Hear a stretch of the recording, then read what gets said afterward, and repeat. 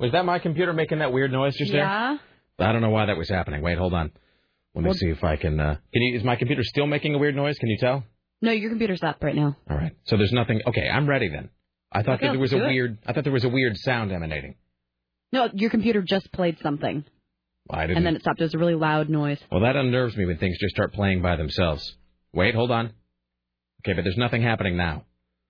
I think it started playing... Here's the thing that just was a little behind the scenes. I believe my computer just started playing Edgar Winter's Frankenstein. I think that's what just happened. Let me make sure that's not actually going to happen again. Supposed to play? Oh, there you go. That's you know why it sounded like Edgar Winter's Frankenstein? Because I inexplicably have Edgar Winter's Frankenstein playing in one of my other windows. Okay. Who's ready to begin? Oh, I am. Who wants to do a radio program right now? I have your choice here. We can start with a classic bit of sci-fi sound, or we can start with something amusing that is also a comedic callback to yesterday. Amusing. All right. You want to... Amusing, everybody? Amusing? Amusing. All right. Hold on a second. Let's... Must be amusing. All right. Ladies and gentlemen, I give you National Lampoon. That is amusing. You shut your mouth. Now, the talker. Go placidly amid the noise and haste. All right. I have something amusing. Ladies and gentlemen.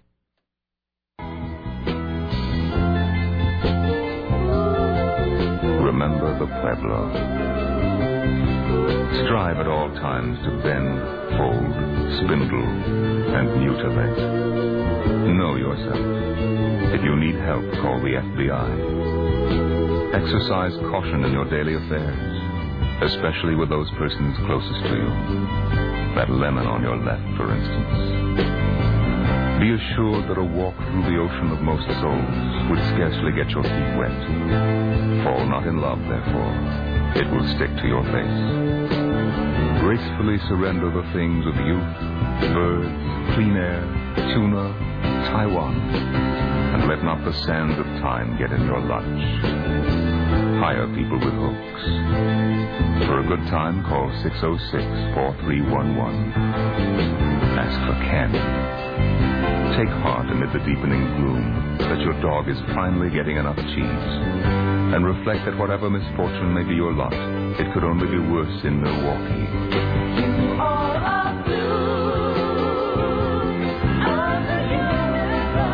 You are a fluke of the universe. You have no right to be here. And whether you can hear it or not, the universe is laughing behind your back.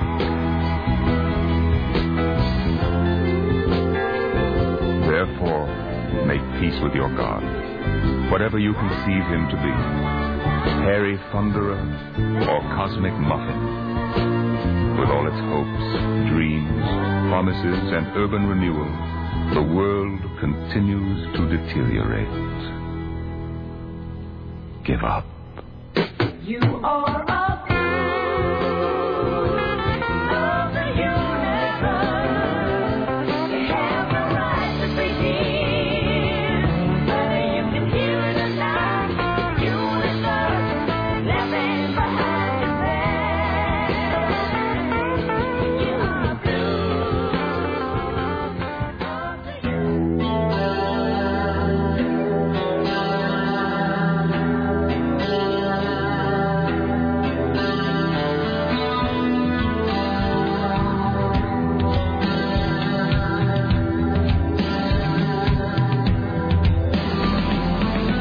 Fantastic.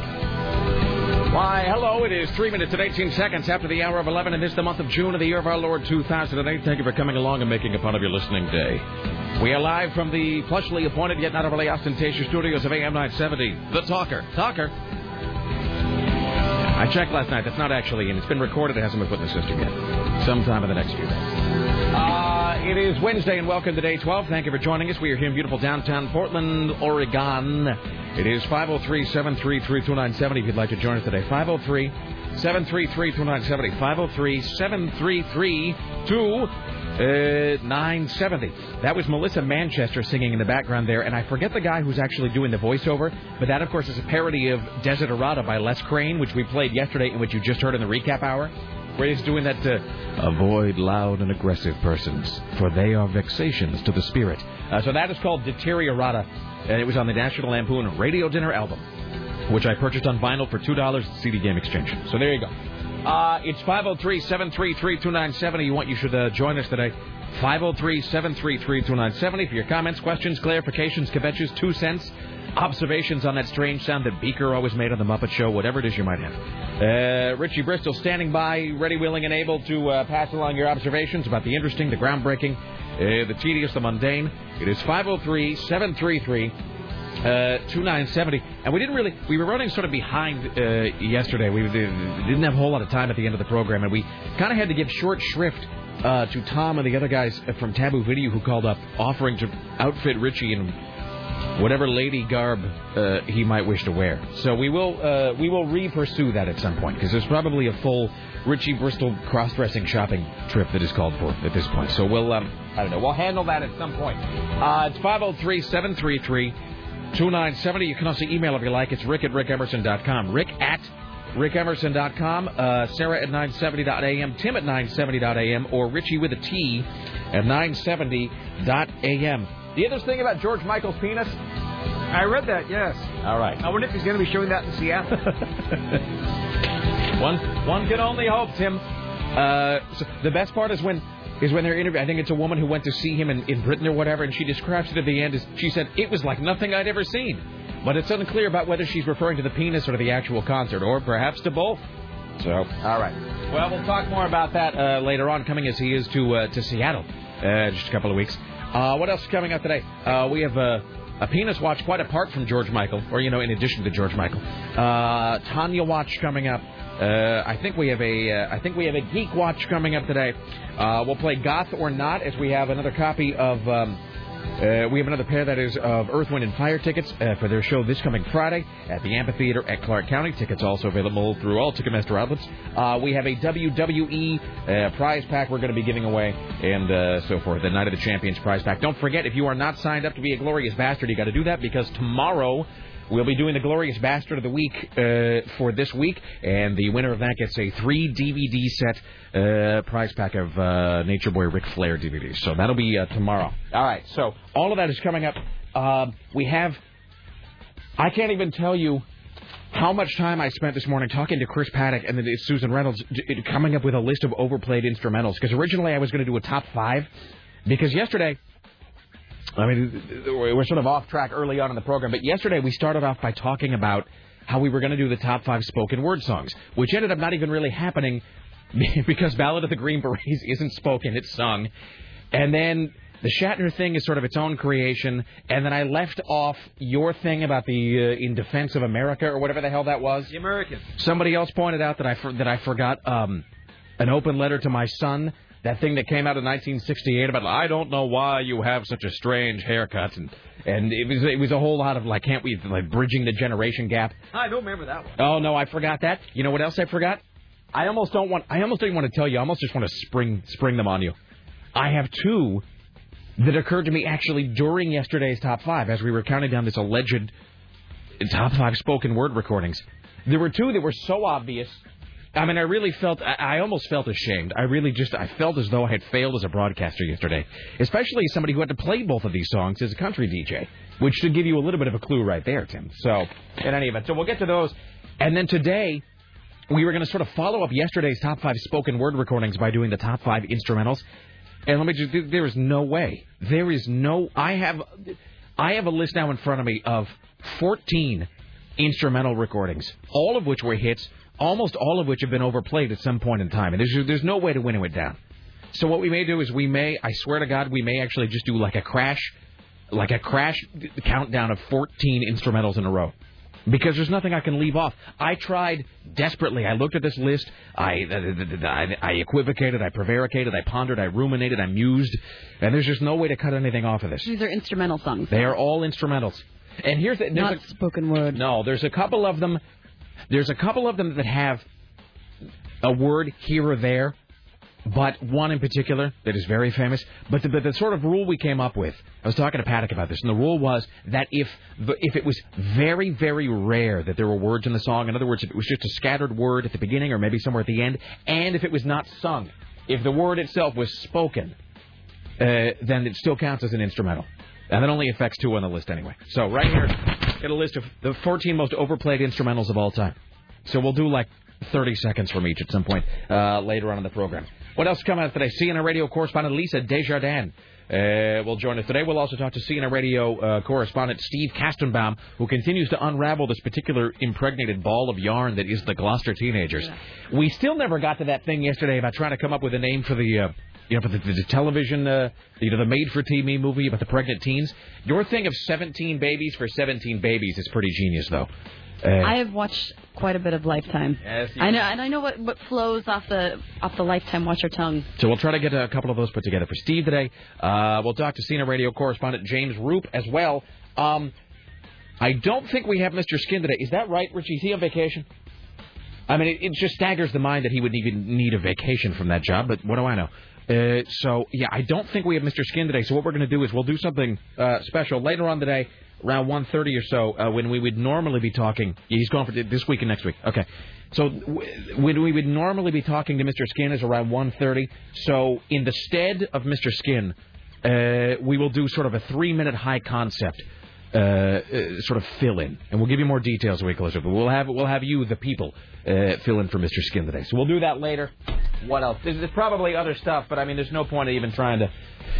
And I've got this thing about warts, so we'll get to that. All right, Tim Riley working on the following stories for your edification today. A drunken Salem woman will get 16 years in prison for killing 2 Eugene musicians in a car wreck. A groping ex-cop could cost Portland $25,000. A Gresham police dog bites the wrong guy. A Gresham teen accidentally shoots a friend in the face with a shotgun. Crooked renters refill U-Haul gas tanks with water. An effort is underway to rename a sewage treatment plant in honor of George W. Bush. And a Titanic exhibit is postponed due to flooding. Really? Oh, that's wonderful. All right. Excellent. Sometimes, the universe just hands us those things. I don't even know. Before we move on, let me just say, I know that I mentioned this headline yesterday. Do you have this thing, though, about a dwarf who was accused of pimping a runaway? No, I don't. I'm just going to hand that to you. You get to it, don't get to it, I don't care. I mean, the whole story's in the headline there. I don't even really know what's to say beyond just the slug that they give you there. Plus, Tim Russert's picture is right above it. Really? For some reason. Is the dwarf also accused of pimping Tim Russert? Okay. We're joined today, as always, by the lovely and talented Sarah X. Dillon. Hello. How are you? I am having a fantastic day, and I'm so excited. My sister's coming to town for like 3 hours this afternoon. Excellent. I haven't seen her since Christmas. Wait, just 3? Is she on her way to Bremerton? No, she's in town. She's in Bremerton for her friend's wedding, and my mom and her, bless their hearts, are driving down for the day. Just to see you. Just to come down and see me, just so we can go out to dinner. Excellent. I haven't seen her. Reunion. Yes. Fantastic. I'm so excited. So we're going to go out and get some food and maybe go out for a drink, and then they have to turn around and drive back to Bremerton because her wedding's tomorrow morning. Is she going to be coming by the studio? No. Oh. Well, no, my mom's not feeling well, and she said that she can't deal with your shenanigans today. Did she actually say that? No, she's just like... My shenanigans? Your shenanigans. No, she's just like, you and your crazy radio friends, I can't do it today, I'm sick. Your crazy radio friends. What does she think we do here? Does she listen to the show? She heard the whole thing yesterday, thank God. She didn't hear about Richie's cross-dressing and chasing men down. Oh, dude. But she heard the recap in the morning with the all with the cobra. Exactly. I'm like, look, see, we talked about animals. I don't want to be attacked by a Burmese python, sweetie. If it's all the same to you, I'll just pass. We have opium parties. Shenanigans. Shenanigans is a great word. Is there a bar, like a singles club called Shenanigans? No, there's a Irish bar. Okay, I was going to say, because there ought to be, that's like one of those scamps, tramps, shooters places. There ought to be, come on, well, let's all meet at Shenanigans tonight. All right. Well, excellent. Good for you. All right. I don't even know what else to get to here at the top. I mean, I'm just so overwhelmed with stuff. So before we plunge on ahead, let me just thank Tim Riley for bringing in this copy of the New York Times Magazine. I'm looking at the cover, but this is the I guess this is this New York Times Magazine is that weekly or monthly? It comes in the Sunday paper. In the Sunday paper. It is not light reading, by the way. Wow. I mean, if you have seen the cover of the new New York Times Magazine for June 23rd, 2008, this is just the most badass thing I have ever seen in my life. It is a cover article about Mad Men, which returns to television July 22nd for its second season, and in the front is that, and I forget the actor's name, Don Draper. And then, of course, he's got his secretary, Peggy, and his John wife. Hamm. John Hamm, is that his name? Ham with 2 M's. Ham. Not like the meat. And then it's got his secretary, it's got his wife, and then it's got, what's her name, Joanne Holloway, who's like the office pump in the background, who's just unbelievably gorgeous. So, I mean, and I know that I'm doing a thing of talking about a picture on the radio that no one can see, but if you get a chance, I don't know if you can see this online or if you're able to go to, like, if the New York Times... NewYorkTimes.com. If they have the cover, I mean... If just once in my life, and I say this actually having had that really great photo taken by Jason Crump from Vanished Twin, that photo, the Rat Pack photo of us that we did for the listener party. So maybe I have had that moment. I was going to say, if just once in my life I could look that cool. Mm-hmm. For even just one tiny moment, if I could look this righteous. But I guess that's why that photo of us in front of the Hollywood Theater is so great, because it's the closest I'm ever going to get to sort of capturing this kind of a vibe. It is the best picture. That is very cool. All right, I'm going to go home and read that. That's wonderful. Excellent. All right, before we do anything else then, I will do this so we can get it out of the way, Tim. So yesterday we did the alleged top 5 spoken word recordings of all time. And first of all, I was listening to the recap, and it wasn't just my imagination. That was, in fact, hilarious. Because it was funnier than that Art Linkletter thing. Back to back with the Shatner. And the Shatner, here's what I think about when I hear that Shatner Rocket Man recording, where it's, and I think it's going to be a long... But even I'm injecting, like, more life and color into that than he had. You should have totally played the Stewie version of him doing that. My thing is, what do you suppose the people in the audience at that point were thinking when that happened? I mean, that was in, like, 1978 or something. I mean, that was sort of before William Shatner became... so known for doing that kind of a thing. Because at this point, you know, when Shatner gets on stage and, you know, he does, she came from Greece, she had a thirst for knowledge, or whatever. I mean, everybody goes, oh, hey, it's Shatner doing his kooky spoken word thing. What a card that guy is. What a clown. But, I mean, at that point, I think he was still trying to be taken seriously as an artist, and I don't really know that we had entered the era of kitsch. And so imagine just being in the audience or whatever that television show was, and then the curtain goes up, and you're told that you're going to hear an Elton John song. And then instead it's just William Shatner sitting in a chair wearing a tuxedo, not moving at all for 5.5 minutes while she packed my bags last night, pre-flight, 0 hour, 9 a.m. And then you realize you got another 5 minutes and 15 seconds of waiting for something to happen, and nothing ever does. It just must have been the most astounding time in our history. Well, let me do a little segment of these 2 songs here, Sarah, and then we'll take a break here and we'll come back with Lisa on the other side. All right, Tim. So these are 2 of the songs that were pointed out to me yesterday as having been egregiously omitted from our spoken word list. Do you have any guess? They are both country songs. I'm guessing Teddy Bear. That's the first one, and I'm guessing you had to play that one by Red Sovine. Yes. Sarah, do you know Teddy Bear by Red Sovine? I don't believe so. Let's take a listen now, shall we? We played it before. Have we? Yeah. I don't think we played Teddy Bear. I think we have. No, you're thinking of Roses from Mama. We've never played Roses. You know the song Roses from Mama? Yes, I do. We've never played that. Roses from Mama, what is that horrible country Christmas song that we played last year? The Red Shoes, or The Shoes That Are Red, or Mama's Red Shoes? What is that song we played last Christmas about the kid who's got the dead mom? Oh, the Christmas shoes. The Christmas shoes. It's a whole lot like Mom just had a stroke. That's a newer song. Yeah, Mom's got a tumor the size of a grapefruit. She could really use some shoes. This Roses from Mama is not unlike that. Roses from Mama is the version I have is by C.W. McCall of Convoy fame. Roses from Mama is a song where a boy, I believe, goes to a florist and he puts a whole bunch of pennies down on the counter. And and the hook, of course, is Roses for Mama, today's her birthday. Roses for Mama, like I just had to say, I love you, Mama, or whatever. And so the kid is putting down like 100 pennies on the counter. He's saved his pennies. And he's singing Roses for Mama. Because he's buying Roses for Mama because it's her birthday. But, of course, it's her birthday in heaven. Because, see, we could write one of those songs because she's dead. We should. I cannot believe we haven't. And I think at the end, the guy who was the florist is like driving home from work, like, well, That's another day at work at the floristry shop, and then he sees the kid in the cemetery, like, putting the roses on her grave. It's just the worst song ever. Okay, I posted the New York Times Magazine cover. Oh, look at that. Go to RileyLive.com if you want to take a look. Okay, if you go to RileyLive.com, you will see the photo we're talking about from Season 2 of Mad Men. All right, so let's do a little Teddy Bear by Red Sovine. Who wants to hear that? I do. All right, so I had many people point this out to me yesterday. This song is also 5 minutes long. It's hard to believe that songs used to be this lengthy. I was on the outskirts of a little southern town, trying to reach my destination before the sun went down. The old CB was blaring away on Channel 19 when there came a little boy's voice on the radio. This is like Moon June Spoon, right? He said, "Breaker 19, is anyone there? Come on back, truckers, and talk to Teddy Bear." Oh, my God. Well, I keyed the mic and I said, "You got it, Teddy Bear." And the little boy's voice came back on the air. "Appreciate the break. Who we got on that end?" I told him my handle and... Now, do you suppose this is a fake accent? Do you suppose that Red Sovine is sort of... that he actually spoke this way? Or is this a guy named like Chet Goldstein from Manhattan who decided to make some sort of money on the CB radio craze? All right, so... And he began. "Now, I'm not supposed to bother you fellas out there. Mom says you're busy and for me to stay off there. There. But you see, I get lonely and it helps to talk. 'Cause that's about all I can do. I'm crippled and I can't walk." I came back and... What a country pick-me-up this must have been.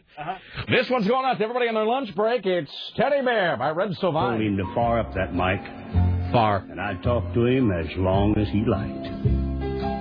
"This was my dad's radio," the little boy said. "But I guess it's mine and Mom's now. 'Cause my daddy's dead." What the Dad had a wreck about a month ago. He was trying to get home in the blinding snow. Mom has to work now to make ends meet. And I'm not much help with my 2 crippled feet. She says not to worry, that we'll make it all right. But I hear her crying sometimes late at night. You know, can I just say, can I make this observation? As much as we may make fun of Carrie Underwood or Shania Twain, you really do sort of understand why country music had to become a little poppier and happier to make it into the mainstream. Yeah. I mean, it's really difficult to hear. You can't really picture like Kenny Chesney, you know, or Brad Paisley. Let me sing about a crippled kid whose dad was killed in a snowstorm. Wait, let me continue here. "You know, there's one thing I want more than anything else to see. Oh, I know you guys are too busy to bother with me. But, you see, my dad used to take me for rides when he was home. But I guess that's all over now since my daddy's gone. Not one breaker came on the old CB as that little crippled boy talked with me." Did you get requests for this, Tim? Hard to swallow. Every night. A lump just wouldn't stay down. As I thought about my boy back in Greenville town. Dad was going to take Mom and me with him later on this year. Well, I remember him saying, "Someday this old truck will be yours, Teddy Bear." But I know I'll never get to ride an 18-wheeler again. I'm trying to picture who it is that calls you up at your radio station asking to hear this. If you saw pictures of these listeners, knitting needles coming out of their heads while they're scrapbooking, waiting for their man to come out on parole, sitting there with some sort of plastic bowl of mixed nuts while they watch PTL. I mean, we are now halfway through. We're officially halfway through the song. Well, we've got to just roll with it. All right. By the way, I'm playing this off a YouTube slideshow where there's just endless pictures of logging trucks. All right, let's continue here. But this old bass will keep me in touch with all my trucker friends. Teddy Bear's going to back on out now and leave you alone, 'cause it's about time for Mom to come home. But you give me a shout when you're passing through, and I'll sure be happy to come back to you. Well, I came back and I said, "Before you go, 1010, what's your home 20, little CB friend?" Wow. He gave me his address, and I didn't once hesitate. Because this hot load of freight is... I was just going to say, I think the era when a small boy could get on the CB radio, because the CB radio, for the purpose, would you agree, for the purposes of this song, is the internet? I mean, the CB radio was the internet of an earlier time, from the mid to late 70s. Mm-hmm. Same thing, and here's the other thing. It really is true. The CB radio and the internet are sort of, I mean, one is the earlier version of another because it's all the same. You had your wacky handle, because nobody went on and said, my name is Bob Schlatterly. Except for unless you're Richie. Unless you're Richie and you're with the man woman across the seas. Your handle is I'm just Richie Bristol. Richie Bristol. But yes, you go on the CB and everybody had their kooky handle. Did you have a CB radio handle, Tim? Yes, I did. What was it? It was the Torino. The Torino? That's because I was driving a Ford Torino. Excellent. Did you have a CB radio? Was it a home unit or mounted in your car? Or was it portable? Well, everyone had one in their car. Yeah. Did you have the did you have the little the thing? It was like the thing that cops had. The thing you hold it up to your mouth and you press the button. 19. Mm-hmm. Yeah. My grandfather thought he was just like that he was the coolest guy in the block because he had he had sort of wired together his CB to where he could actually have like a regular telephone handset with a button on the other side of it. So it did in fact look like but it was like that. It was that weird big plasticky tan telephone handset that everybody had in the 70s that he had wired up to his CB. I had a Regency police scanner in my car too. Yeah. All right. And so that not only did everybody have the weird handle, which is like a logon name now on the internet, but there was also all the same sort of slang, right? So we didn't have like LOL or BTW or TTYL.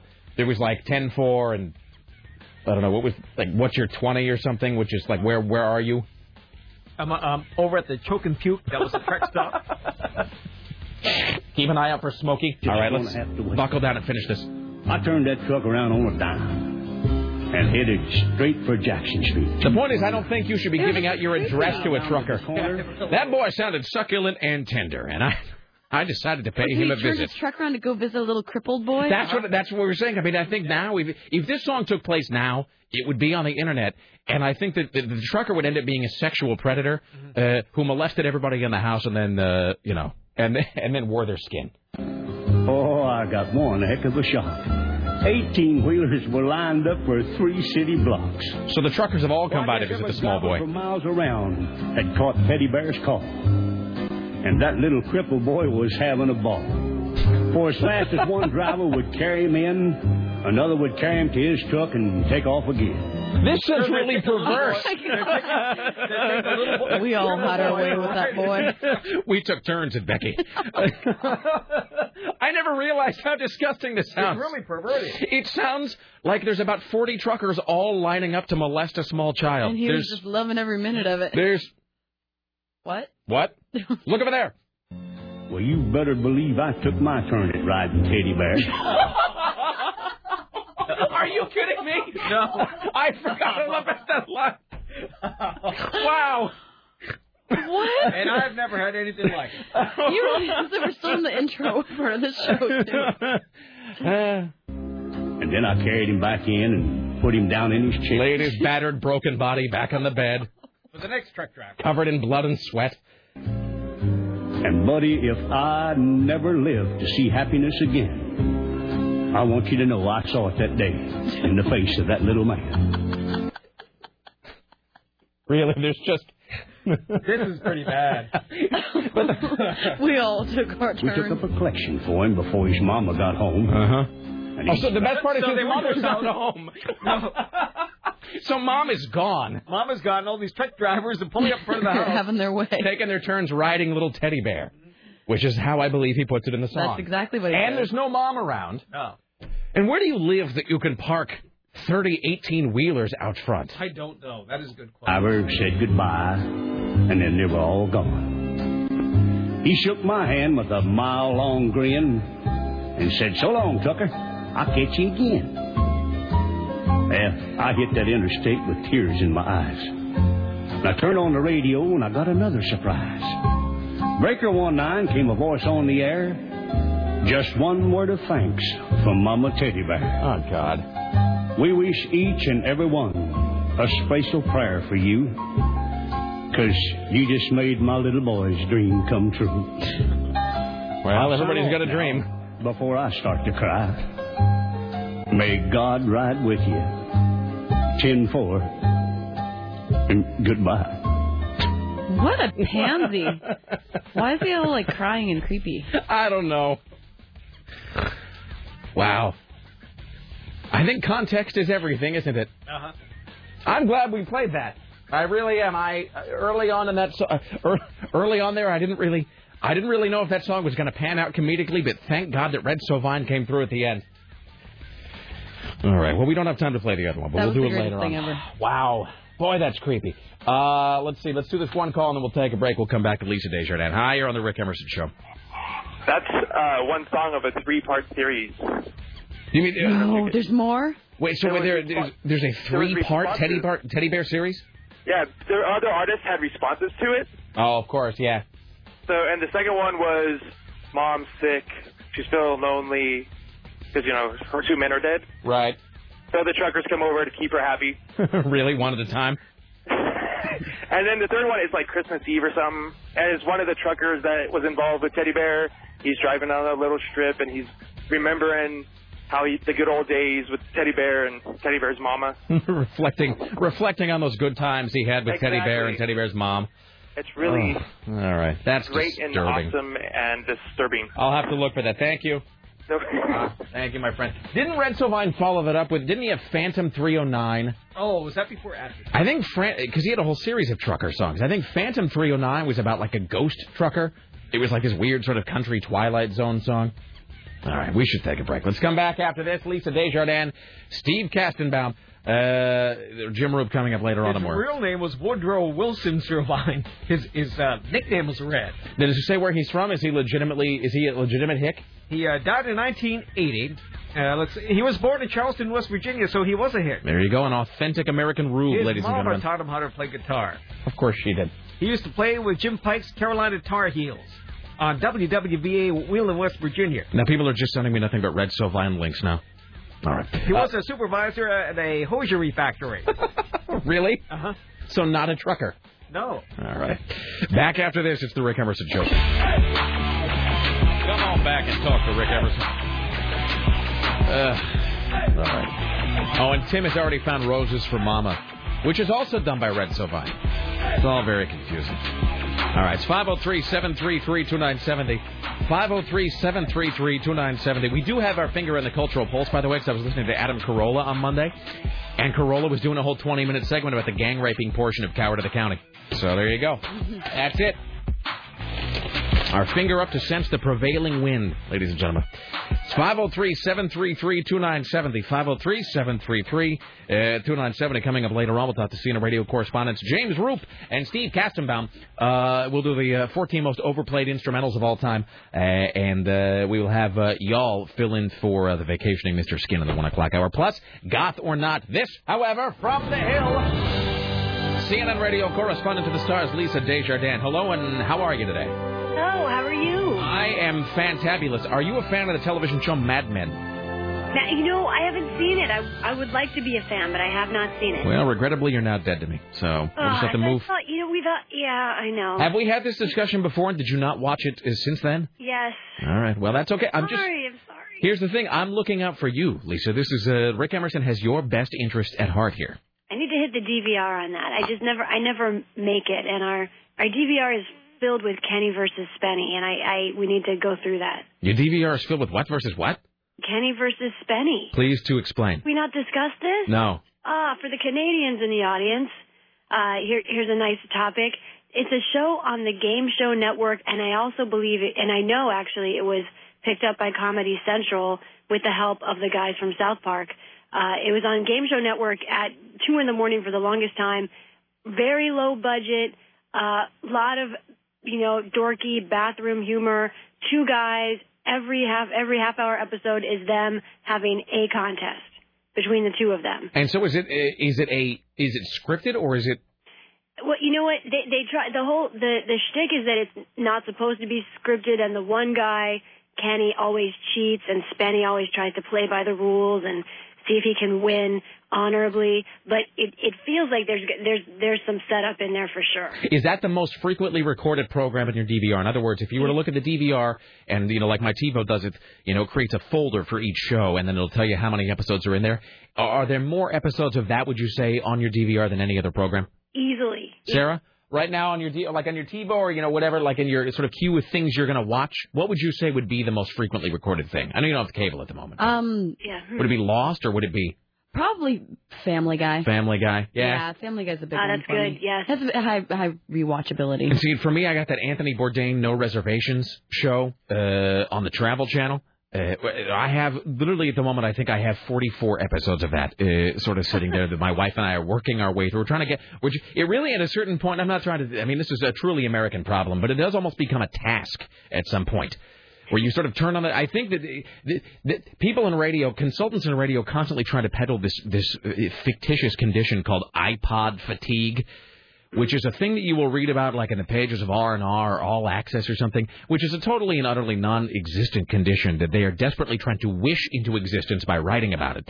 But I do believe that there is a thing like called TiVo fatigue, or there ought to be, which is where you turn on your DVR, your TiVo, whatever it is, and you look and you realize that you've got 74 hours of programming to watch.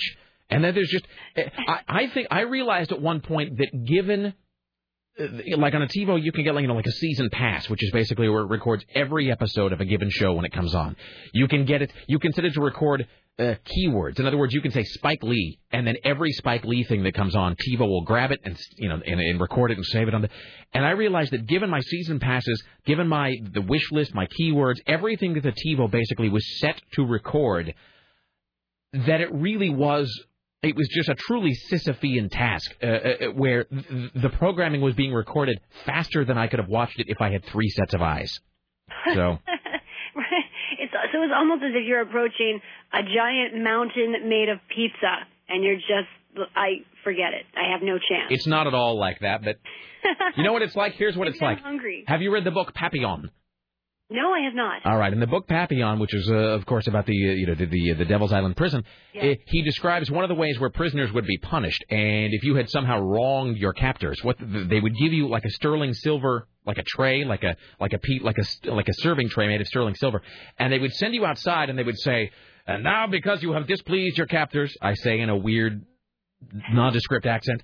"Now, because you have displeased us, you must now clean this silver tray." And they would give you a thing of polish and like a scrubbing brush or whatever and this silver tray. And they would tell you you could not come back inside or have a meal until the serving tray was clean and untarnished. But the problem was the humidity in the air was such that the tray actually tarnished faster than you could polish it.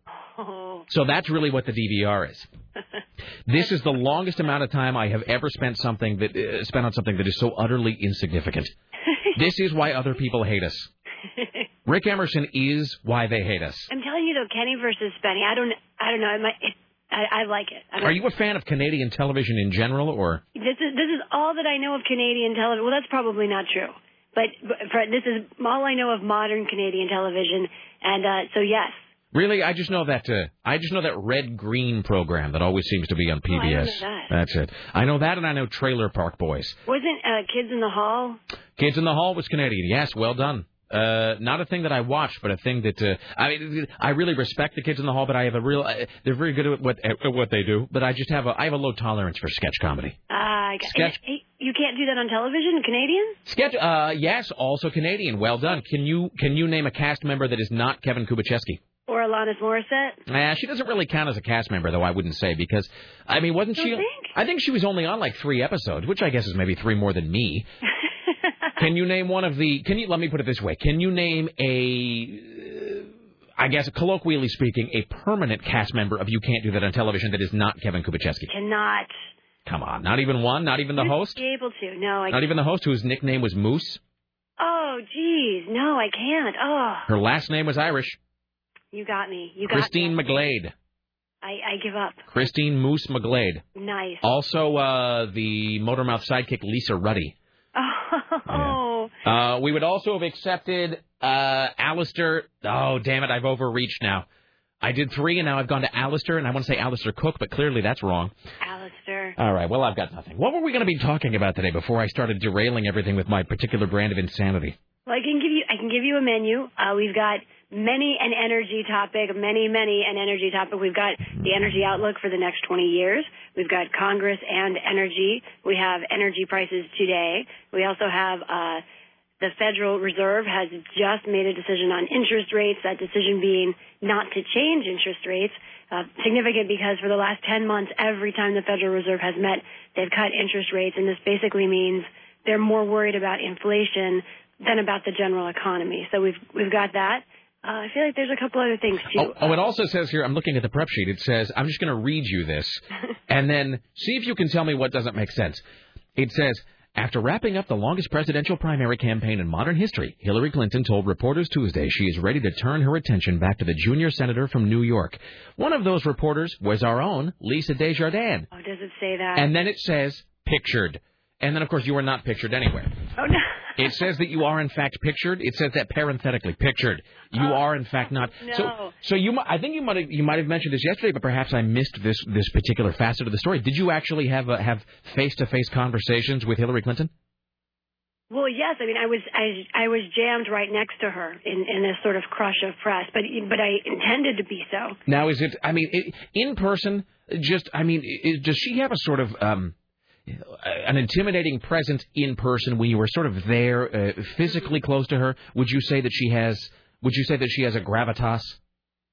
Wow, those are different questions. I think she definitely does, but I think once you are used to being around her, it becomes easier. I think when you first deal with her, and especially it's much easier to be around her in Washington when she's a senator than on the campaign trail. It's vastly different world. She is the same, but the staff around her is incredibly different. Her campaign staff really could be very obnoxious in the ways that they would go to put you exactly where they wanted you. I mean, they're doing their jobs from their point of view, but from our point of view, they really did not need to be quite so brutal or cold about the whole thing. Would you say that very different, much easier when she's around to get access, and the press, her press staff is very different. Would you say that that's more and more though the case with every presidential campaign, that each group of sort of staffers, advance men, planners, body men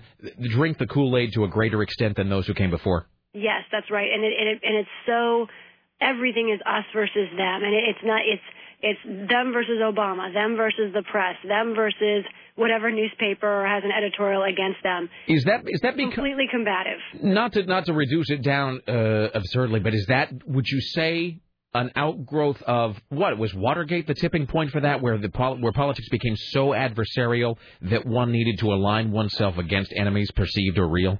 Well, you could say it was Richard Nixon. It was before Watergate. Richard Nixon certainly had that attitude, even when he was debating John Kennedy. He felt that the press was against him and that he was going to do everything he could to contain the press, work around the press, and that he was a man who was pretty Machiavellian about the whole thing. He was going to take down his enemies at whatever cost.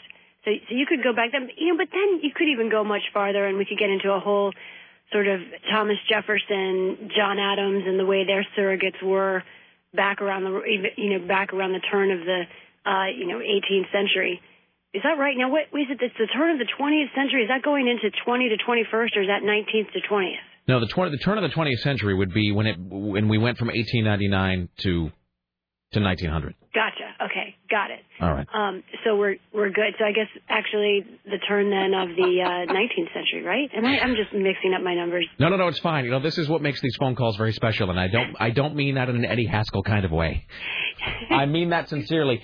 And I know because I used. Anyways, yeah, I think this kind of combative politics has been part of American democracy for a long time, but I think we're seeing, because of the money right now, for one thing, we're seeing some real kind of, it's on steroids, essentially. And I would say that the internet probably contributes to that too, because because attack operations against a candidate can be so I hate to use the word viral again, but they can just come from any direction and they can come overnight. I mean, you can, even look back now, like that Swift boat thing now even seems so slow the way that it unfolded and developed. And you see, it's sort of like playing whack-a-mole. Like, you know, you have this whole insanity about this Michelle Obama racial epithet tape, which I think everybody kind of figured out didn't really exist. But I mean, that went from not being a story to threatening being a story to vanishing all within the space of about 7 days, which is, and so your response to that, your response team has to be just as entrenched and just as sort of on hyper point alert all the time. True, and it's a real problem, I think, in journalism. Journalism has a lot of problems right now, but one of them is that these barbs are flying across the political stadium all the time, and it's almost incumbent on us to check a lot of them out, if not all of them.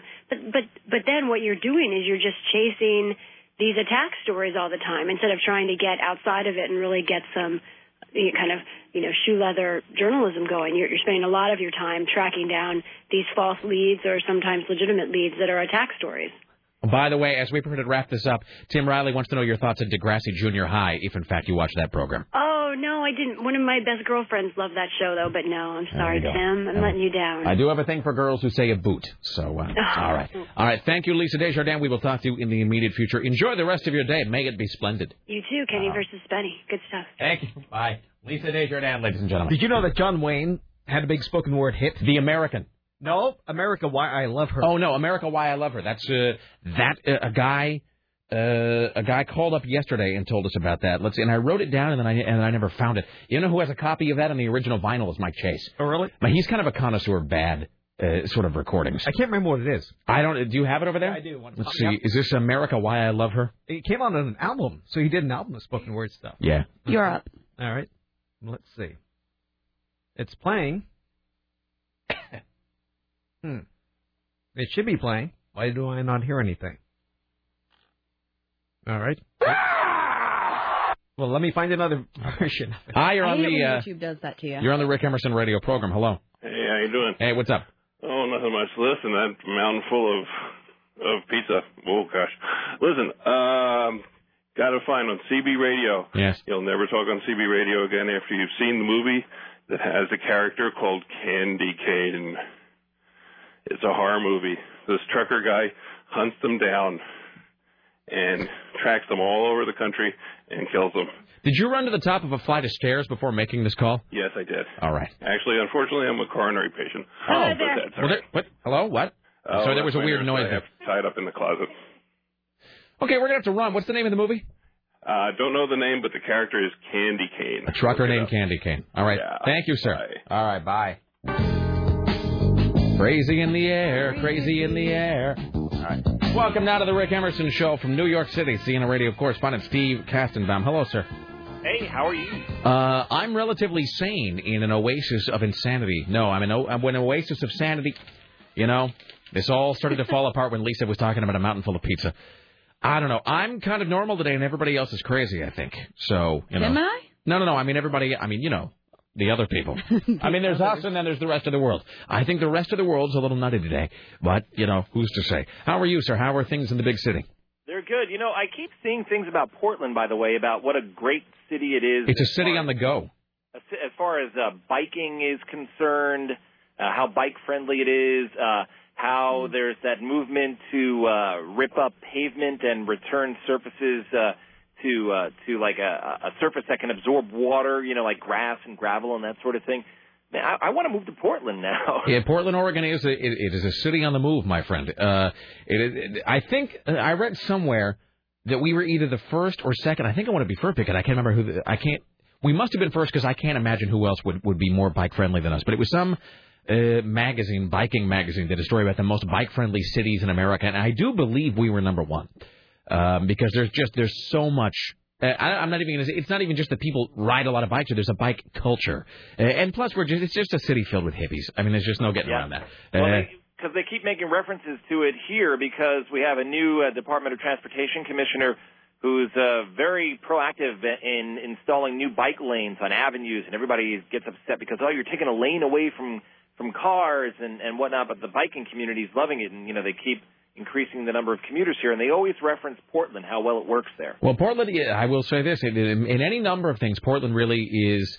we were sort of at the forefront of this. See also mail-in voting, voting by mail, which is why when there was that whole, which I think is mostly behind us, that whole debacle about how were Florida and Michigan going to be redoing their primaries if they redid the primaries, and somebody said, well, I don't know, they could do a mail-in primary, and then Florida said, we don't even know how that works. How do you do a mail-in, election? But of course, all of our, everything is done by mail here in terms of voting. So no, it's we're glad to be out here at the bleeding edge of evolution, my friend. Yeah, they always say, look at California to see how the rest of the country is going to go as far as, moving environmental, policies ahead. But I think you guys are the leaders. I think, what it is? There's two different ways you can run a state. It is sort of like an Animal House when Tom Hulse has the passed out girl in his room and the little, the angel appears on one shoulder and the devil appears on the other. Right. I think we're really like the liberal bleeding heart, angel that's always trying to figure out how to plant more daisies or whatever, and meanwhile, California is just a place of filth and rot and despair and pain and ugliness and grit and dirt and hate. I mean, I'm just saying, I don't mean to nitpick. Well, God bless you in Portland. Well, that's what we do. Hey, so a couple things. You got this naked cowboy lawsuit thing. Wait, so did he get the okay to sue? This is hilarious. All right, so what the naked cowboy does? He stands out there in Times Square. I don't know if you can hear this well, but I got like a little video clip here from CNN TV, and he's basically standing out in the rain. And he's all buff, He obviously goes to the gym like 10 hours a day or whatever. And he stands out there in nothing but tighty whities, a cowboy hat, and cowboy boots and a guitar. And he sings this stupid song, "I'm the Naked Cowboy, doing what I ought to do," or something like that. And then people come up and take pictures with him. So here's a little clip of that, right? I'll see if you can hear this.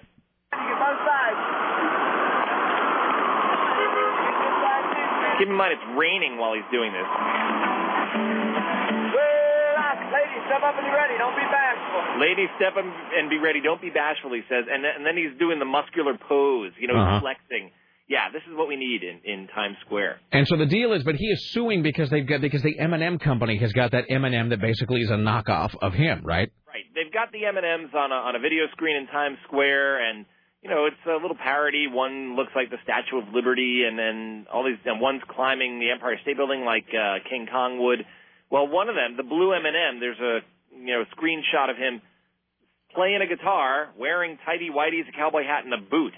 And so Naked Cowboy wanted to sue them, saying they were ripping off his image and his brand. The judge sort of gave him a victory, although stripped some of his abilities to sue. The judge said that he can sue M&M maker Mars now, because it would give the appearance that he's actually endorsing M&Ms. All right. This is really... I was just talking to Lisa about reasons why the rest of the world looks at us as being inane, and it's just because we spend a disproportionate amount of time talking about a lawsuit between a naked cowboy and a fictitious talking candy. I mean, really, that's what we spend our time doing in this fading republic of ours.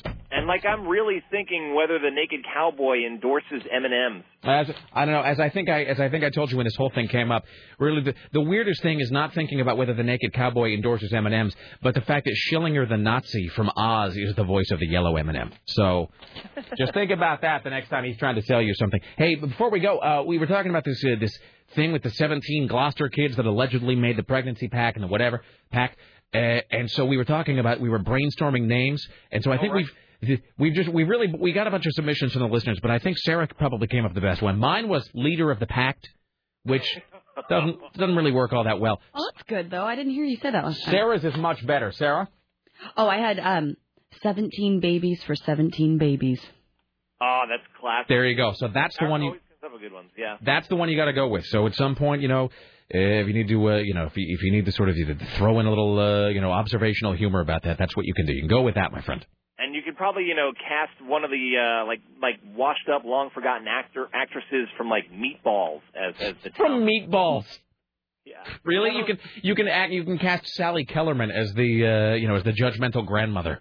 Yeah, something like that. Meatballs. All right, you're the first person in 3 or 4 years to make a Meatballs reference on this show. I'm so happy because you always pull out the really good 70s movie references. I'm so glad I can pull one out and beat you to it. Here's the thing about Meatballs. The only person, other than Bill Murray, the only person from that movie who I even know by name is Chris Makepeace.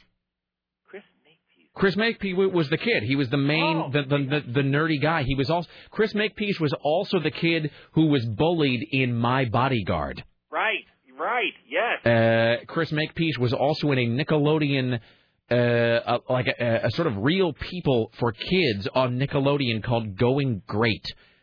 He's also a godless Canadian, by the way, just like in case you were wondering. You know what?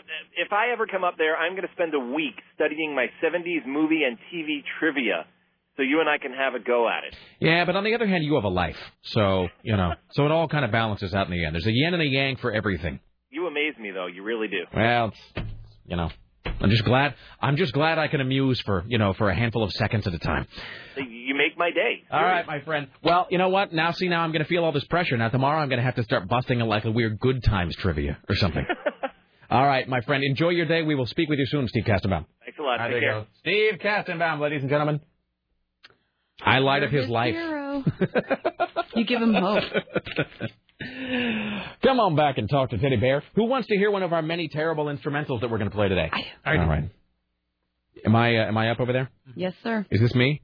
All right. Let's see. What is going on? Now yours isn't working? Let's see. See if mine's working. You're both up. You know this one, Tim.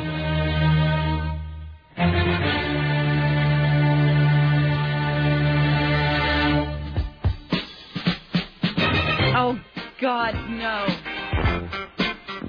Tim Riley named that tune. I'll fit the Beethoven. By? Oh, come on. You lived through this. I know. Tim actually just put his hand on his head and was jiggling his head back and forth rapidly as though trying to shake the information loose. It just isn't happening. Walter Murphy and his Big Apple Band.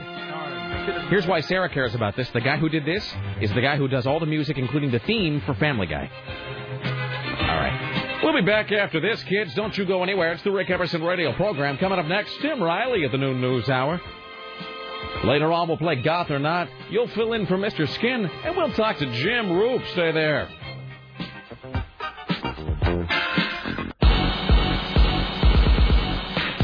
They have the greatest titles here. Really, that song would have to be fantastic to live up to this title. Somebody just sent this to me, Nicholas. Hey, Rick. A pretty great spoken word song is by the Bloodhound Gang. It's called A Lap Dance is So Much Better When the Stripper is Crying. Title pretty much says it all. Yes, it does, sir. My favorite Bloodhound Gang song is You're Pretty When I'm Drunk. Really? It's hilarious. Excellent. I do kind of like those guys despite myself. In spite of myself. I can't talk today. The Bloodhound Gang is sort of one of those bands that I feel like I ought to not like, but I sort of do, because they're just so... Here's the thing about the Bloodhound Gang, led by Jimmy Pop, is that they're just so cheerfully vile. I mean, that's the great thing. I really like that, when a band is just... when a band really just embraces their own horrific, offensive stupidity and just kind of runs with it. Good for them. All right, by the way, if you want to see this righteous picture from the cover of New York Times Magazine for Mad Men Season 2, you can see it at RileyLive.com. RileyLive.com. It's incredible. It really is. I mean, it's just... Here's the thing. Let me just make this one observation about John Hamm as Don Draper, which I will then tie into Joaquin Phoenix, then we'll go to the news, is that this is... See, I could almost get away with framing this and hanging it somewhere because it's so cool. I mean, and plus there's 3 chicks on the cover. So it's like, it's not just Don Draper, because there's his secretary, his wife, and then that girl who's sleeping with the head of the office. So I could almost get away with buying this, framing it, and sticking it somewhere like in my office or whatever. But really, I would have to be honest with it. The reason I'm hanging it is not because it's got these 3 girls. I would be hanging it up because I just want to sit and stare at that guy. I want to sit and stare at Don Draper because he's just so unbelievably cool. And this is not unlike when Walk the Line came out and Rolling Stone did this big article about Joaquin Phoenix. And they had the best picture of Joaquin Phoenix that's probably ever going to be taken. I mean, he's one of those things. It was him, and it was sort of in like a 1970s sort of kitchen, and it was a black and white shot of him leaning up against the stove, not dressed as Johnny Cash as such, but he sort of had a retro feel to it, and he had this kind of like a checked shirt with sort of mother of pearl buttons and rolled up sleeves, and then he had a cigarette kind of dangling out, and he just looked so unbelievably cool. But But, like, there's no way I can't put up a framed picture of Joaquin Phoenix in my office, because that just makes me look weird. So this I could almost do, though. So I'm just saying. So Richie's a cross-dresser, and you like to frame pictures of men just to stare at for hours. Remember, Sarah, it's not gay if there's a girl involved. Here's Tim Riley at the Ministry of Truth. It's time for the Rick Emerson Show's noon news hour, only on AM 970, The Talker. And now, from the Ministry of Truth, this is Tim Riley. Oh, these wily thieves. Crooks have come up with a new scam to get out of paying for gasoline, and it's costing truck rental companies thousands of dollars. So these crooks go out and rent the U-Haul trucks, and you're supposed to bring them back with a full tank of gas. Well, when the time comes to return it, they top up the tank with water instead of gas, and they wreck the engine. So U-Haul dealers say the scam has become widespread as the gas prices continue to rise. They have 5 or 6 water in the tanks just this week alone. Wait, but hold on. So they're not renting the vehicles for the purpose of stealing gas. They're just renting the vehicles, and then when it comes time to fill it back up, they do. In other words, they're not renting the vehicle just to siphon the gas out. That's correct. They're renting it because they need a U-Haul, but at the end they're like, well, I guess I got to fill up this tank. Well, that's going to suck. Maybe I'll just put a garden hose in here. Uh-huh. Yeah, that's no. And you would think that they would realize. I mean, how do they think that the company's not going to know? I mean, they keep records of it, and they're just going to come to your house and, give you a good. All right, well, whatever. So that's pretty, that's different anyway. Doesn't it seem like we're having I know gas is expensive, and I don't want to turn this into a whole gas expense discussion Talk again. more about gas. Consultants love talking about gas, Tim. I talk about, never mind. People are referring to big cities. No, you know what? I was gonna say something. I was gonna say something overly specific, and I've just decided not to do it. But let me just say this. That I don't want to turn this into a whole gas discussion again, but I know gas is expensive. I know that it's like $4 whatever, and diesel is like $5 something of it. But I mean, really, you think we're overreacting just a little bit? Like that story that Mike O'Mara had on his show, that some guy went nuts at the gas station and stood on top of the gas on top of a convenience store with a high-powered rifle, screaming about how gas was too expensive. I mean, it just seemed like because here's the thing: if we're this upset about it now, we're going to have nowhere to go when gas is $9 a gallon. We will have used up all of our outrage. You got to hold something back, you know what I mean? Don't go mental and start punching a guy in the face now when it's $4.15. When it's $6, then you're going to have to set yourself on fire in protest. I mean, you can't, you don't want to lead with your right, friends. You got to hold something back. Here's Tim Riley. So the car manufacturers are trying to come up with new ways to sell, these old gas guzzlers.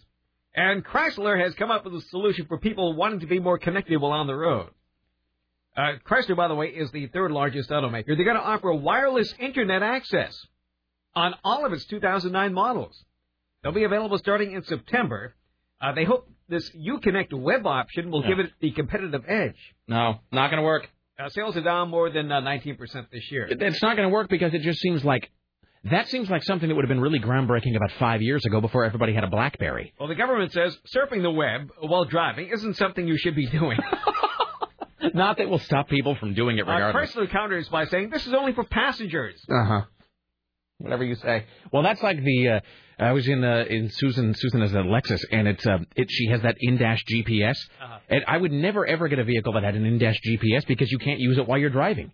Like if you have to change destinations or change the address or whatever, you have to come to what is the point of this? You have to come to a complete stop before you can start entering something into the GPS. And you were just riding, and you can get it right. They were giving you directions to Hollywood, California. Exactly. Oh, that's right. You were with us. Yes. It's when we were going to get that photo taken in front of the Hollywood Theater, actually. Go down Hollywood Boulevard. Yeah, so I forgot all about that. Eyes, take a right. I forgot about that. So we roll out of the CVS parking lot. We're in Susan's. It's like it's not a minivan, but it's like a little Lexus SUV thing. Maybe I thought we were at CBS Television City in Beverly Hills. And so I'm going to punch in, and you can do it just like in my GPS. I have a TomTom. You can do it by either address or by the name of the place you're going to.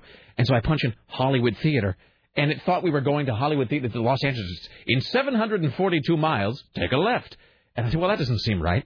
And so Susan is driving, and I'm in the passenger seat trying to punch in the Hollywood Theater on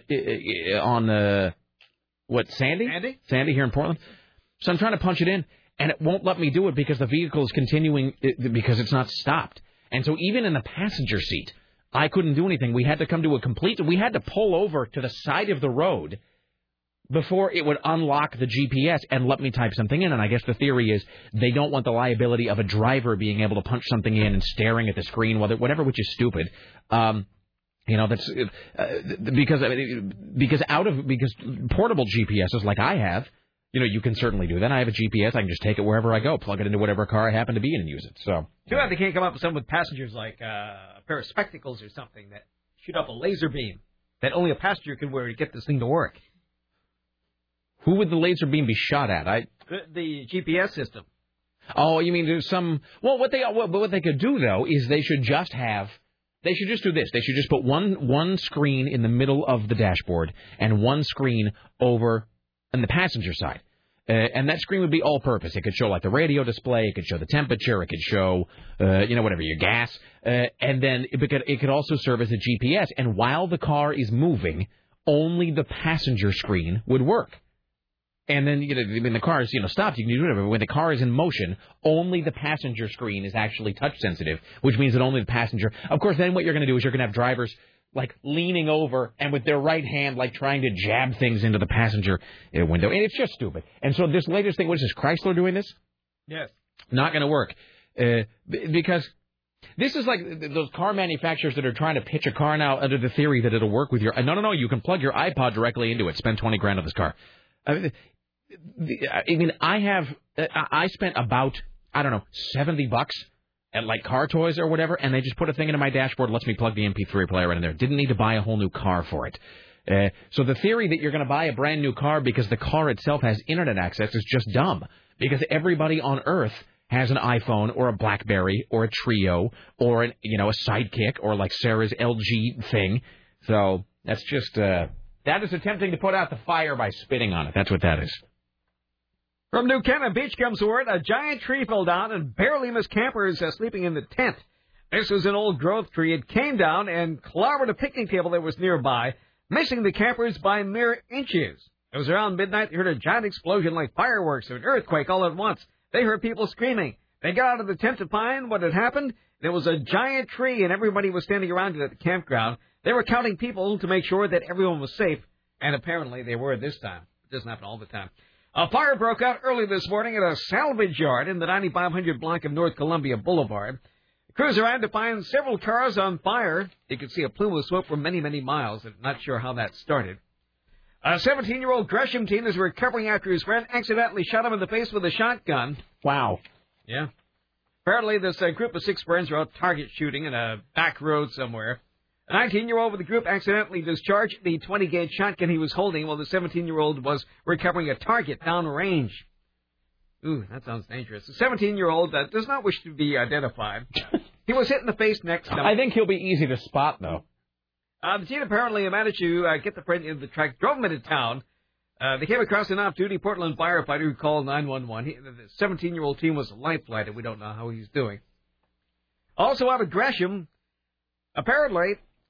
somebody stole this guy's bike. The guy goes running after the guy stealing the bike. The cops let their canine unit loose, and it bites the good guy who's chasing the bad guy on the bike. And those have you ever been around a police dog? Yes. Those things are terror-inducing. Mm-hmm. I mean, they really seem like they could just give you what for if they were in the wrong mood that day. So this is Derringer, the crime-fighting dog. Let's see here. He took the guy. He bit the guy and caused 17 stitches. Multiple bite marks, scraped skin, and 4 puncture wounds. The suspect was eventually apprehended, but was never bitten. Damascus man, who says voices told him to kill, is expected to make a plea today to get out of the Oregon State Hospital, and his doctors support him. Under the unconditional release, John Vochta would move to a community setting. Prosecutors and the victim's family are opposed to this, of course. The Psychiatric Safety Review Board will hear both sides. In April of 2003, this fellow shot and killed 20-year-old Sarah Hung, who was working in a farm near his home. He also tried to shoot another worker. At his trial, he pled guilty for insanity and was committed to the state nut house. He was placed under supervision of the State Psychiatric Review Board for the rest of his life. Well, now, even though he heard voices, he wants to live in a regular home and be like everyone else. A Salem woman convicted of killing 2 Eugene Symphony musicians in a car crash will get 16 years and 8 months in the slammer. Vivia Shaparov was pleading guilty this month to charges of manslaughter, assault, and drunk driving, going the wrong direction on I-5, which hit a vehicle that was carrying 3 women returning from rehearsal. Her blood alcohol content tripled the legal limit at the hour of the crash. She expressed no remorse at yesterday's sentencing, so maybe she should have been given some more. Okay, can I ask you a question? Yes. I don't understand. We have these stories on a pretty alarming basis about, alarming frequency? Frequency? Why can't I talk to... Did I mention that we're entirely out of Viso, by the way?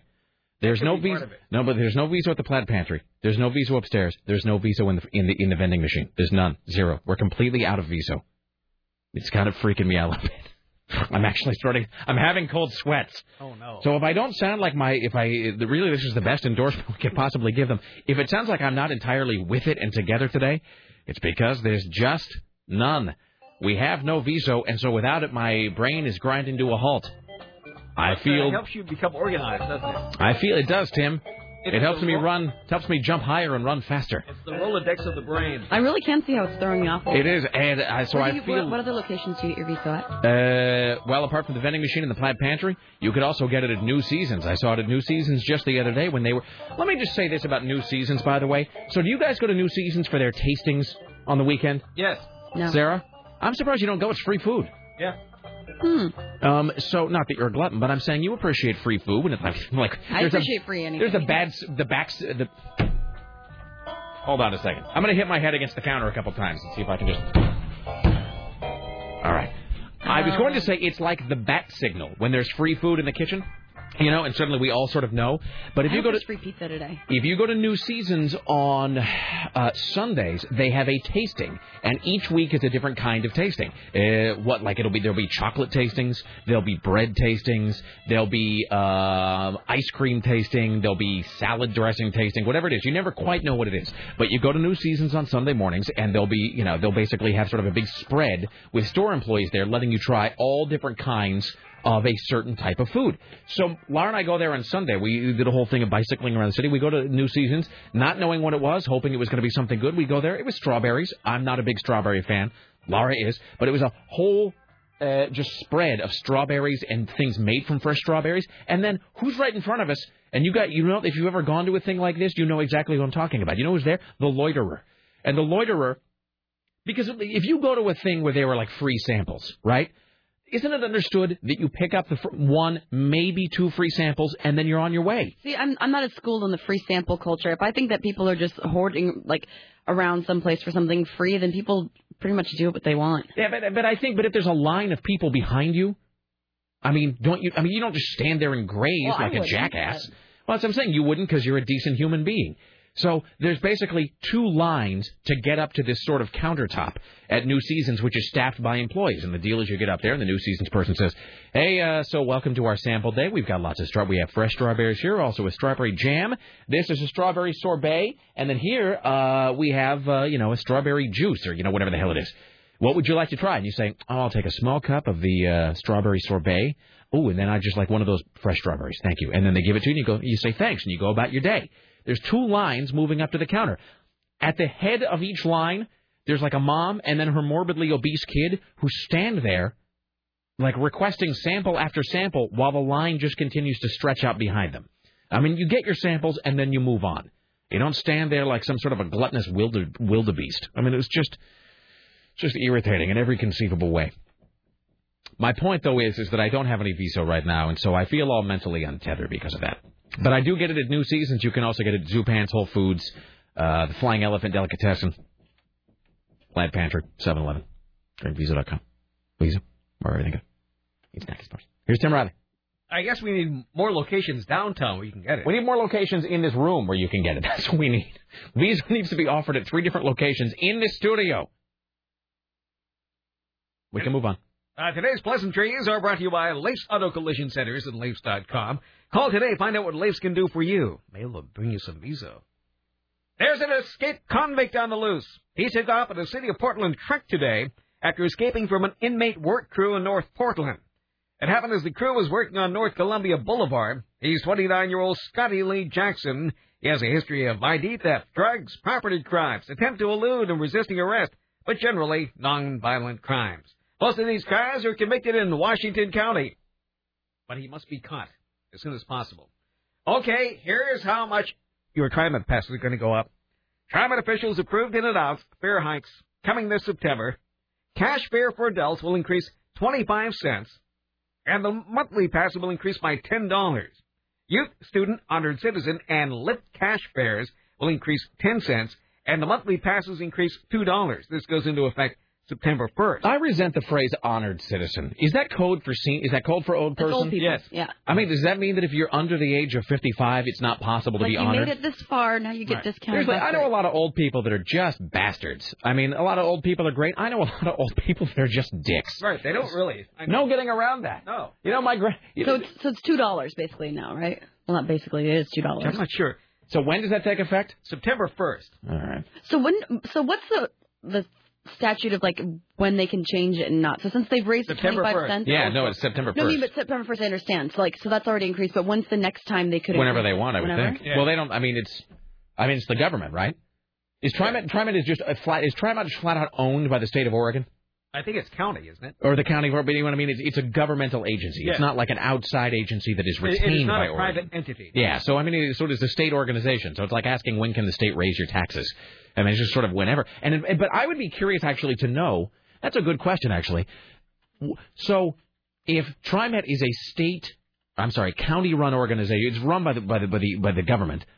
Does there have to be some sort of a vote? Do lawmakers have to vote on that? Well, they vote on it. TriMet does? Yeah. But I mean, who is TriMet? Like, are they government employees? I would imagine so. That actually, Sarah actually raises an interesting question about that. Because look, if they want to raise your sales tax in a state, or if they want to raise your income tax, or if they want to raise, the property taxes, these are all things that have to go through the legislature.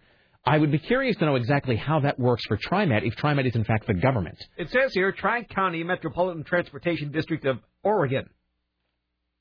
So maybe there's there are 3 board? counties involved. And there would be so do we have any voice in it, or is it just a bunch of people battling back and forth? That was actually going to be my next question then. So if news and meetings, let's find out here. But I mean, then so can we? So who are the people that They have public hearings and meetings. You want to know who the board of directors are? Well, yeah, I'm just saying, who are the people who eventually get in a room and go yes or no and vote up or down on whether or not they're going to raise TriMet rates? Because my question then is it possible to? Because if you're a lawmaker, like if your Congress continues to raise taxes, you can theoretically vote them out. They are appointed by the governor. TriMet is governed by a 7-member board of directors appointed by the governor of Oregon. Board members represent and must live in certain geographical districts. The term of office is 4 years, but a board member serves at the pleasure of the governor, so they have the pleasure of the governor. The board sets agency policy, enacts legislation, taxing and ordinances relating to policy ordinances, and reviews certain contracts. The board meets from 9 a.m. to 11:30 a.m. on the 4th Wednesday of every month, except for August and December. Meetings are open to the public and include a forum for citizen comments. But when a forum for citizen comments is basically, that's just, that means nothing. We can get up and speak your mind. Between 9 and 11:30 a.m. on the 4th Wednesday, the meetings are held at the City of Portland offices, 1120 Southwest 5th Avenue, Room C, downtown, or at the TriMet Administrative Offices at 4012 Southeast 17th Avenue in Southeast. I think the people on the board of TriMet should not be allowed to have cars. That's exactly what I was going to say. Good for you. You and I are on the same page. Get out of my head! No, they should not, and they should have to pay. They shouldn't get special passes. They should have to pay the rates and everything. I'd be curious to know if they... Okay, somebody who's not me, because I don't care that much. I have their names here. Really? Mm-hmm. Somebody, some local muckraker guy, maybe some Willamette guy, ought to find the TriMet board of directors and just follow them around every day and see how much they drive. I mean, really, I'd like to know that. I'd like to know how much they have to live under the thing that they manage. Yeah, how much they have to use this thing that they control. But I guess my larger point was also it sounds like there's really no way to vote them out. That's my thing. Like if your representative, no pleasuring the governor. If your senator is voting to raise taxes, you can vote your senator out. But there's no way to do it. You could only theoretically, I guess, do it by getting rid of the governor. But even that wouldn't really work because you could get rid of the governor and they would stay appointed. Well, here's the other weird thing. Since TriMet goes into the western suburbs, which are Washington County, why is it that they don't have a board member from that area? I don't know the answer to that, Tim. How can we be represented equally if we don't have a member from Washington County on this board? We don't. This is taxation without representation, Tim. Mm-hmm. If I were you, I'd go throw tea into something. Okay. All right. Hi, you're on the Rick Emerson radio program. Is today's show good or terrible? I think it's good. Yeah. It's good. This guy says, Rick, did you try the liquor store right next to the Plaid Pantry to see if they had any Visa? Because they weren't open when I came on the air. Says, just trying to help. Never mind, though, I like the shows where you're a little nutty better anyway. All right. Thank you. Hello. Hi. You're on the Rick Emerson Show. Hello, Rick. Hello, you. Hey, Rick. Hey. There, Tim. Jim in the coop. Hey. Hello. Echoing on what Lisa was talking about, Kenny versus Spenny. Yes. There are a couple crazy guys. They do a little contest. One was who could eat the most meat. Who could go the longest without using their arms. Who could go the longest without getting aroused. And they have different. I'm totally sold on it already. That thing about not using your arms is so absurd. I'm completely hooked. I mean, it's beyond juvenile. It's beyond hilarious, but that's what makes it funny. Okay. The funniest one that I saw, and you may like it, you may not. It's who could emit the loudest Bronx cheer? Which is the Yes, sir. That, yes, yeah. Sir. Okay. And I would suggest going to YouTube and enjoy it. It's All right. hilarious. Thank you. Who wouldn't enjoy such? I know. Who can eat the most meat? There's something just so basic and primal about that. You know what I had? I had an idea for something I like the other day. arms thing. He won me with the arms. Because it's ridiculous, right? Because it's just sort of strangely, it's just a little sideways. I had this idea the other day, and I wrote it down, and then I never did anything with it. You know, they make that. What were those things? That candy they brought in here the other day? Sours. Is that what that was? I think so. Yeah. And they were. I didn't have them, but they were. Was it like a sour? It was like a really sour candy, like one of those sorts of extreme candies. Mm-hmm. So I had this idea of having some sort of a sour candy eating contest because sour candy now is much. I would say it's much more sour than it was when I was certainly growing up. When I was a kid, you had Sour Patch Kids. That was it. Sour Patch Kids and Lemonheads. Though that was the extent of the sour candy pantheon. But I think now, I mean, I saw some whole thing on the Food Network about this. I think now there's sour candy that really is like that is so sour it's nearly inedible. Don't they have those? Is that Warheads? Is that what I'm thinking of? That really it's like a hard candy, but it's unbelievably sour. I think they sell this. I think at candy stores they have I've never been a big sour candy kid. Because they're not screwing around. Like sour candy now is, I mean, it's nearly lethal. So I was thinking that we ought to have some sort of a contest, like a sour candy eating contest. Just because it seems like, and that would be a thing that we could film because it seems like there might be some visual. That's a contest Richie could win since he can't smell.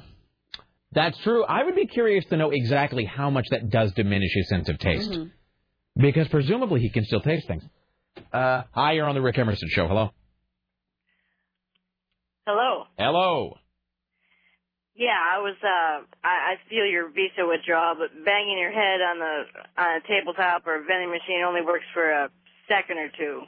It's just an exercise. It's just exercising your futility muscle, trust me.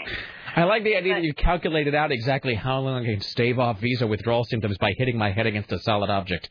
Right. But going back to crazy things that people should never do while driving. I was crossing the freeway off-ramp and stupidly trusted the minivan to stop at the stop sign and red light that was there. No, don't ever trust people. That's your first mistake.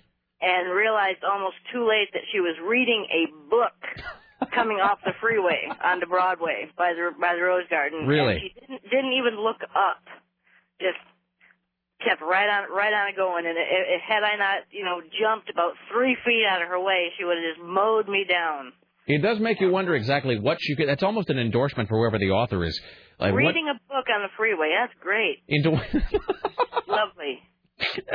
You know what I like is your sort of casually embittered disdain for the woman and for people in general. I really do admire that. That resonates with me. I got to hand it to the people that stand there and fly a sign in that little island right there. My God, they live on the edge. Taking your life in your hands. All right, thank you, Aaron. Mm-hmm. Thank you. All right, there you go. Excellent. You know where this came from, though, is that we were talking about the woman who killed the two people because she was going the wrong way on I-5. Mm-hmm. And I was trying to make an observation about that, and I think I fumbled all of the words, which is why I started talking about this Viso thing. Hey, Richie just brought me a Viso. That was from Sarah Wagner. Really? Oh, thank you, Sarah Wagner. Very nice. Sarah Wagner just brought us some Viso. Even though she said my glasses were ugly. Excellent. Thank you, Sarah Wagner. Thank you, Sarah. Now will you chill out a little bit? Let's play some popcorn and you can drink your Viso. I'm fine. I'm cool in the gang. I can see a man unraveling in front of my eyes. See a grown man unravel. Cheers. Cheers to you. Skull.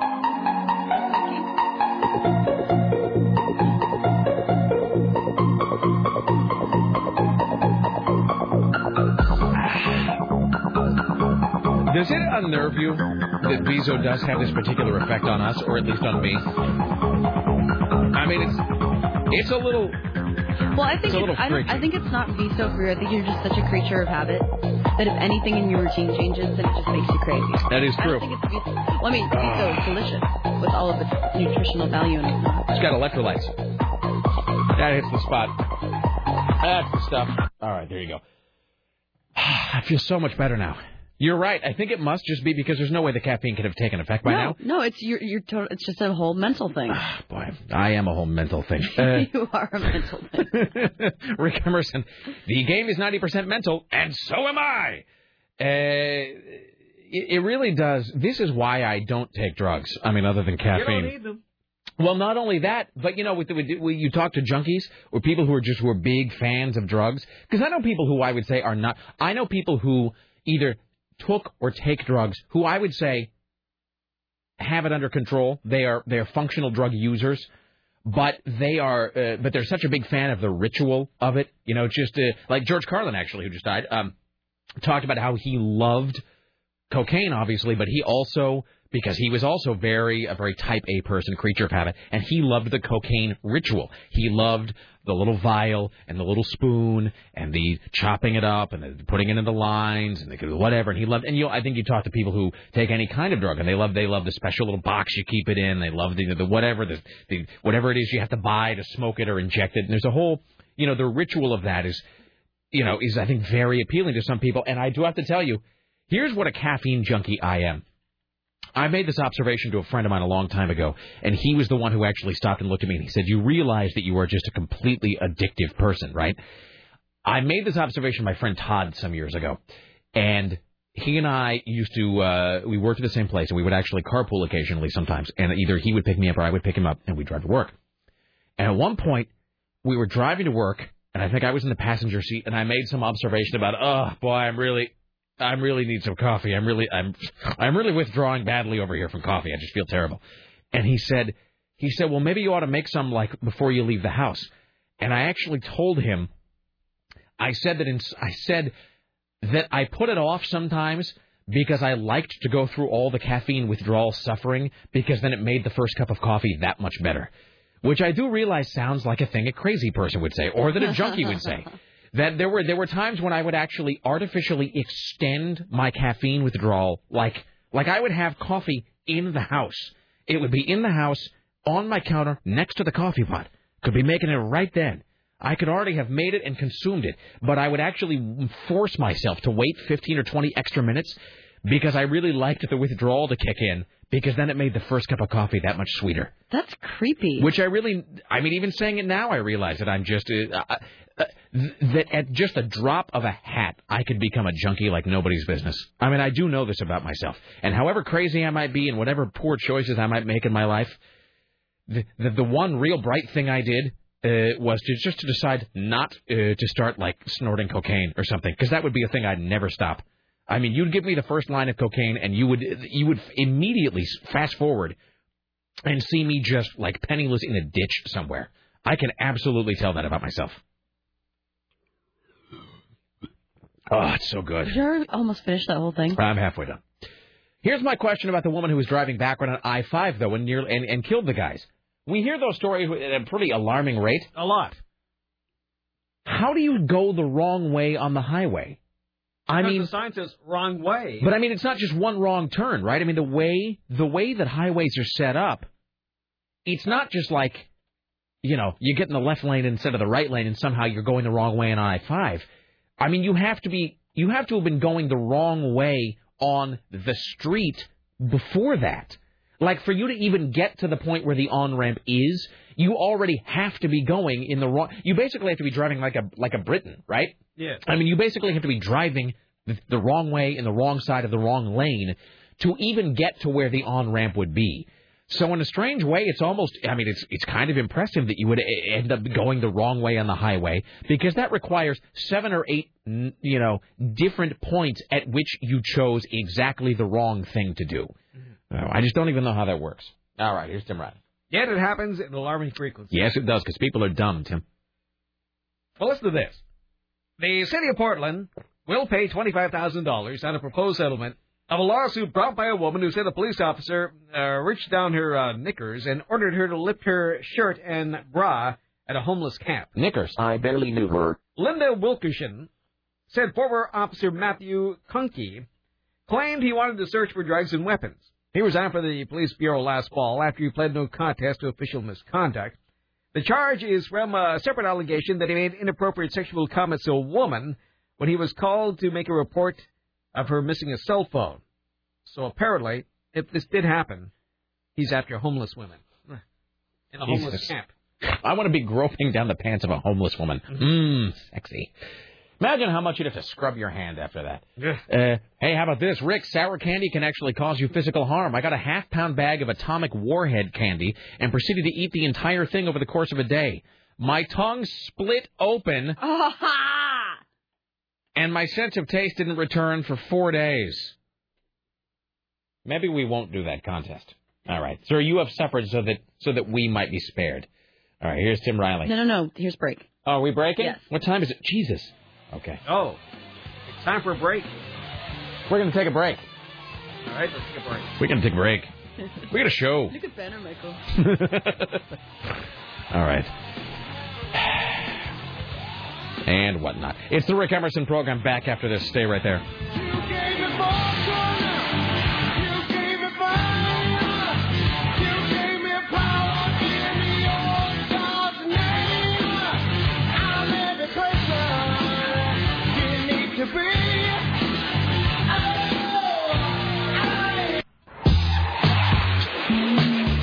I have the best email here about a candy mishap. This one says, Rick, I've learned the hard way that you should never eat more than the suggested serving of any kind of sugar-free candy. Unlike other foods, the serving portions are there for a reason. The sugar alcohols in sugar-free candy cause massive cramping and explosive diarrhea. I was driving to Southern Oregon and mindlessly ate an entire bag of sugar-free gummy bears. Truly the start of a beginning, the wonderful beginning and the start of a great story. I was forced to pull off the road and spent several hours at a rest stop, clutching my stomach and intermittently befouling the bathroom. That was the only time in my life that I was the lowest person on the social strata while at a rest stop. And it was very humbling. The funniest thing about this is that those most likely to overindulge in this harmless candy are people on the Atkins diet and kids whose parents are moronic and unaware of the impending Armageddon they will be forced to deal with. Here's Tim Riley at the Ministry of Truth on KCMD Portland. A couple of classic game shows created by Chuck Barris may be coming back to television soon. Gone Show. Nope. What, are people just like bringing us Viso by the case now? The vending guy. Oh, the vending guy came by. Excellent. Well, you should hear how long you bitched about it. It sounded like you were asking for previously. I know you weren't. I really wasn't. I know you weren't. Oh, all right. Well. Eric's awesome. Thank you, Eric. Not a moment too soon. Thank you for making Rick more. Hey, would you have him come in for a second when he gets a chance? Thank you. I love Eric. Okay, not the Gong Show. Two shows you wouldn't think of. Joker's Wild. No. I don't even know what other shows Chuck Barris made. I didn't even know he did these either, but I give up. Apparently, it's the dating game and the newlywed game. I didn't know that Chuck Barris did those. Yeah, I remember from the movie. Oh, Confessions of a Dangerous Mind? Yeah. Which I never saw, actually. Yeah, because those were his genius ideas. Oh, you would love that movie. Yeah, I keep meaning to watch it's really it, cool. I never have. Kim Coles will host a dating game, while stand-up comedian Judy Gold will MC the newlywed game. Judy Gold isn't she a DJ in New York? Oh, that's Leslie Gold. Yeah. So who are these people? Yeah, no, I got nothing. I have no idea. Whatever happened to Bob Eubanks? Aren't you surprised, though? I can tell you. Are you asking what happened to Bob Eubanks? No, he used to host a Hollywood Christmas parade every year, but I don't think he's doing anything on a daily basis. Oh, I guess he doesn't have to. I know what he's doing. Oh? Do you want to know? Yes. Okay, so if you go to Las Vegas, Bob Eubanks, Chuck Woolery, and Jamie Farr, of all people, are doing this weird live audience participation interactive game show thing. It's the weirdest. It makes no sense. It's so hard to explain. It's like they had a barrel full of ideas for Las Vegas shows, and they sort of used all the good ones, and then at the bottom there was just a bunch of leavings. There was just a bunch of idea scrapings, like some sort of a creative scrapple. And they just dumped all the remaining ideas they had for a Vegas show onto a plate and stirred it up, and then that's what they do. So it is The Price is Right, the dating game, the Newlywed Game, and like Wheel of Fortune or something, done with audience participation, hosted by Chuck Woolery, Bob Eubanks, and Jamie Farr all at once. Like, it makes no sense at all. Why, you ask? Why? And then apparently there's something where, like, they give away $500 to people in the audience. It's all very bizarre. We saw big ads for it all the way through Vegas, and then we tried to go, but we missed it that day. So it's just like a whole weird hodgepodge of ideas sort of crammed together. But Bob Eubanks is one of the hosts. And it does sort of make you wonder, like, of all the people they could get, why would they have, like, where would you come up with Bob Eubanks, Chuck Woolery, and Jamie Farr? I mean, he's just the guy that doesn't belong there. Yeah. Unless they decided that having 3 game show hosts was just too much and they had to sort of have a buffer or something in there. By the way, let me just tell you how weird Bob Eubanks looks in person. I mean, that guy's got a full-on George Kennedy tan at this point. He looks like an Oompa Loompa. He's just like this weird waxen orange color. All right. Let's welcome now to the Rick Emerson Show, Eric, the vending machine guy. Hello, sir. Hey. He looks so funny with the headphones and the bald head. He looks so big against your head. So were you on your way to stock the vending machine already today? I was stuck in the traffic jam on 84 coming in, thinking, great, I'm getting called out on the radio. No, it's a kind of a compliment in a way that we are so dependent upon your wide variety of snacks and beverages. I didn't even recognize it without pushing snacks around. Without holding a bag of corn nuts, we don't even know who you are. And so I suppose that's a good thing. And people probably bother him for free stuff all the time. We know that we don't ever do that. We don't ever ask for anything for free. This is not that program. But the vending machine was entirely out of Viso. I mean, every single bottle of Viso was gone. It was busted. And so life just ground to a halt here, at least on my end of the counter. So what would you say is the most popular and least popular thing that you stock in the actual food vending machine? In your machine or like in this one here? What would you say? Well, overall, what would you say is the food item, not a beverage, the food item that is the most purchased? Donuts. Really? Like the little donuts? And I blame Dave Zinn for that mainly. He was actually complaining the other day. Zinn was on that whole, there's no donuts left in the machine. Whatever two became rows. of the wafers? Those are my favorite. The Ruger's sugar wafers? It says the reward on the package. It is the reward. In a couple of weeks. Yeah, those are really, really good. Now, is it up to, are you kind of at the mercy of sort of wholesalers or distributors as to what you have available to you? A lot of times, yeah, they'll be like, oh, yeah, the truck didn't get here today or whatever, and you just can't, okay, great, I got no Rugers this week or whatever. Because it does seem like sometimes there are rows of things in there that are purchased by no one. I mean, would you say that are there types of foods that you put in that vending machine that no one ever buys, but they're basically just there because you can't have an empty row? Not in this machine. You guys, or there'll be somebody that used to like plow through, plain M&Ms, and then they're no longer with the company or something. And so you'd be like, oh, my plain M&Ms guy's gone. I better change that out. The guy who liked the salsa picante Doritos has been fired. And what is up with Doritos having is it just me, or within the space of about 3 months did they put out about 12 new flavors? They're constantly throwing stuff out there. And they do things down different channels. They'll send like one flavor down like with their vending service channel, but they won't send them to like convenience stores or vice versa. Or they'll send like when they came out with baked Doritos, they sent them just to Subways for a while. And they do just random things like that. So it seems like you're seeing something everywhere. All right. When they're just sort of trying it different ways. And it's like, well, can I get baked Doritos? No, we're just sending those to Subways right now. That's a good idea. Hey, so while he's in the room, do we have any requests about the vending machine, for the future? I'm really happy with the Easy Mac and Goldfish crackers. The Easy Mac is really good. I do have to thank you for putting that in. Yeah, any kind of like granola bar, anything. Right. Sure. You know what I'm a big fan of? I'm a big fan of that sweet and salty mix that's like the weird, honey roasted peanuts, and then like there's some other crap in there. I don't know what the hell that is. It's because it's got the big giant toffee peanut. Is that what that thing is? Yeah. Seriously, he stocks this thing in the vending machine. It's like a bag of. It's sort of like a bag of honey roasted peanuts, but again, there's like regular peanuts and there's like Honey roasted what? honey roasted peanuts. No, Honey roasted I do not peanuts. stock that But at all. then there's a thing in there, I swear to God, it's like the size of a golf ball. Yeah. And it's like crunchy and fantastic. It's a toffee peanut. Is that what that is?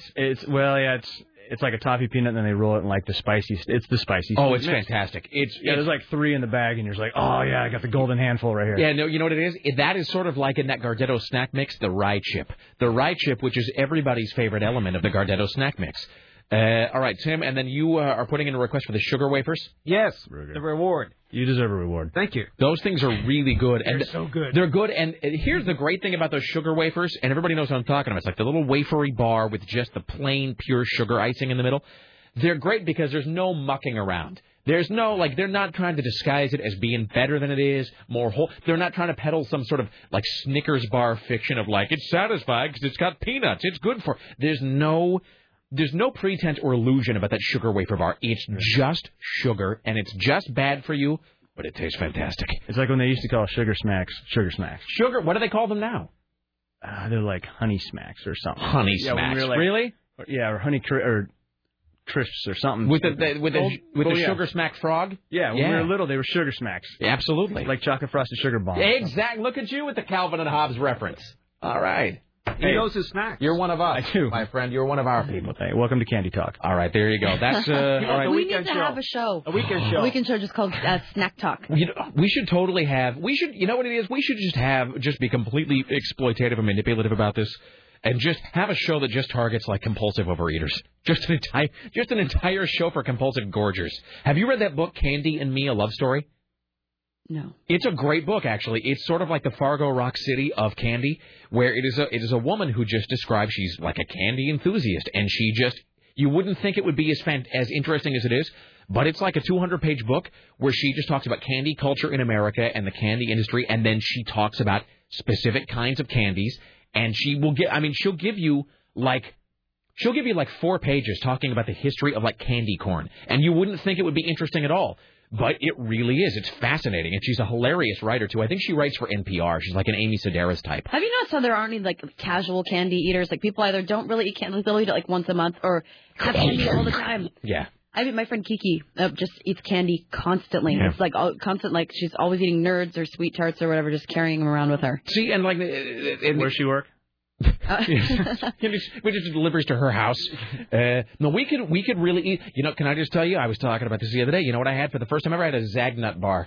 Boy, you actually physically recoiled there. What's that about? Those are nasty. No, they're fantastic. He's a candy snob, Rick. What is it? What's your problem with the Zagnut bar?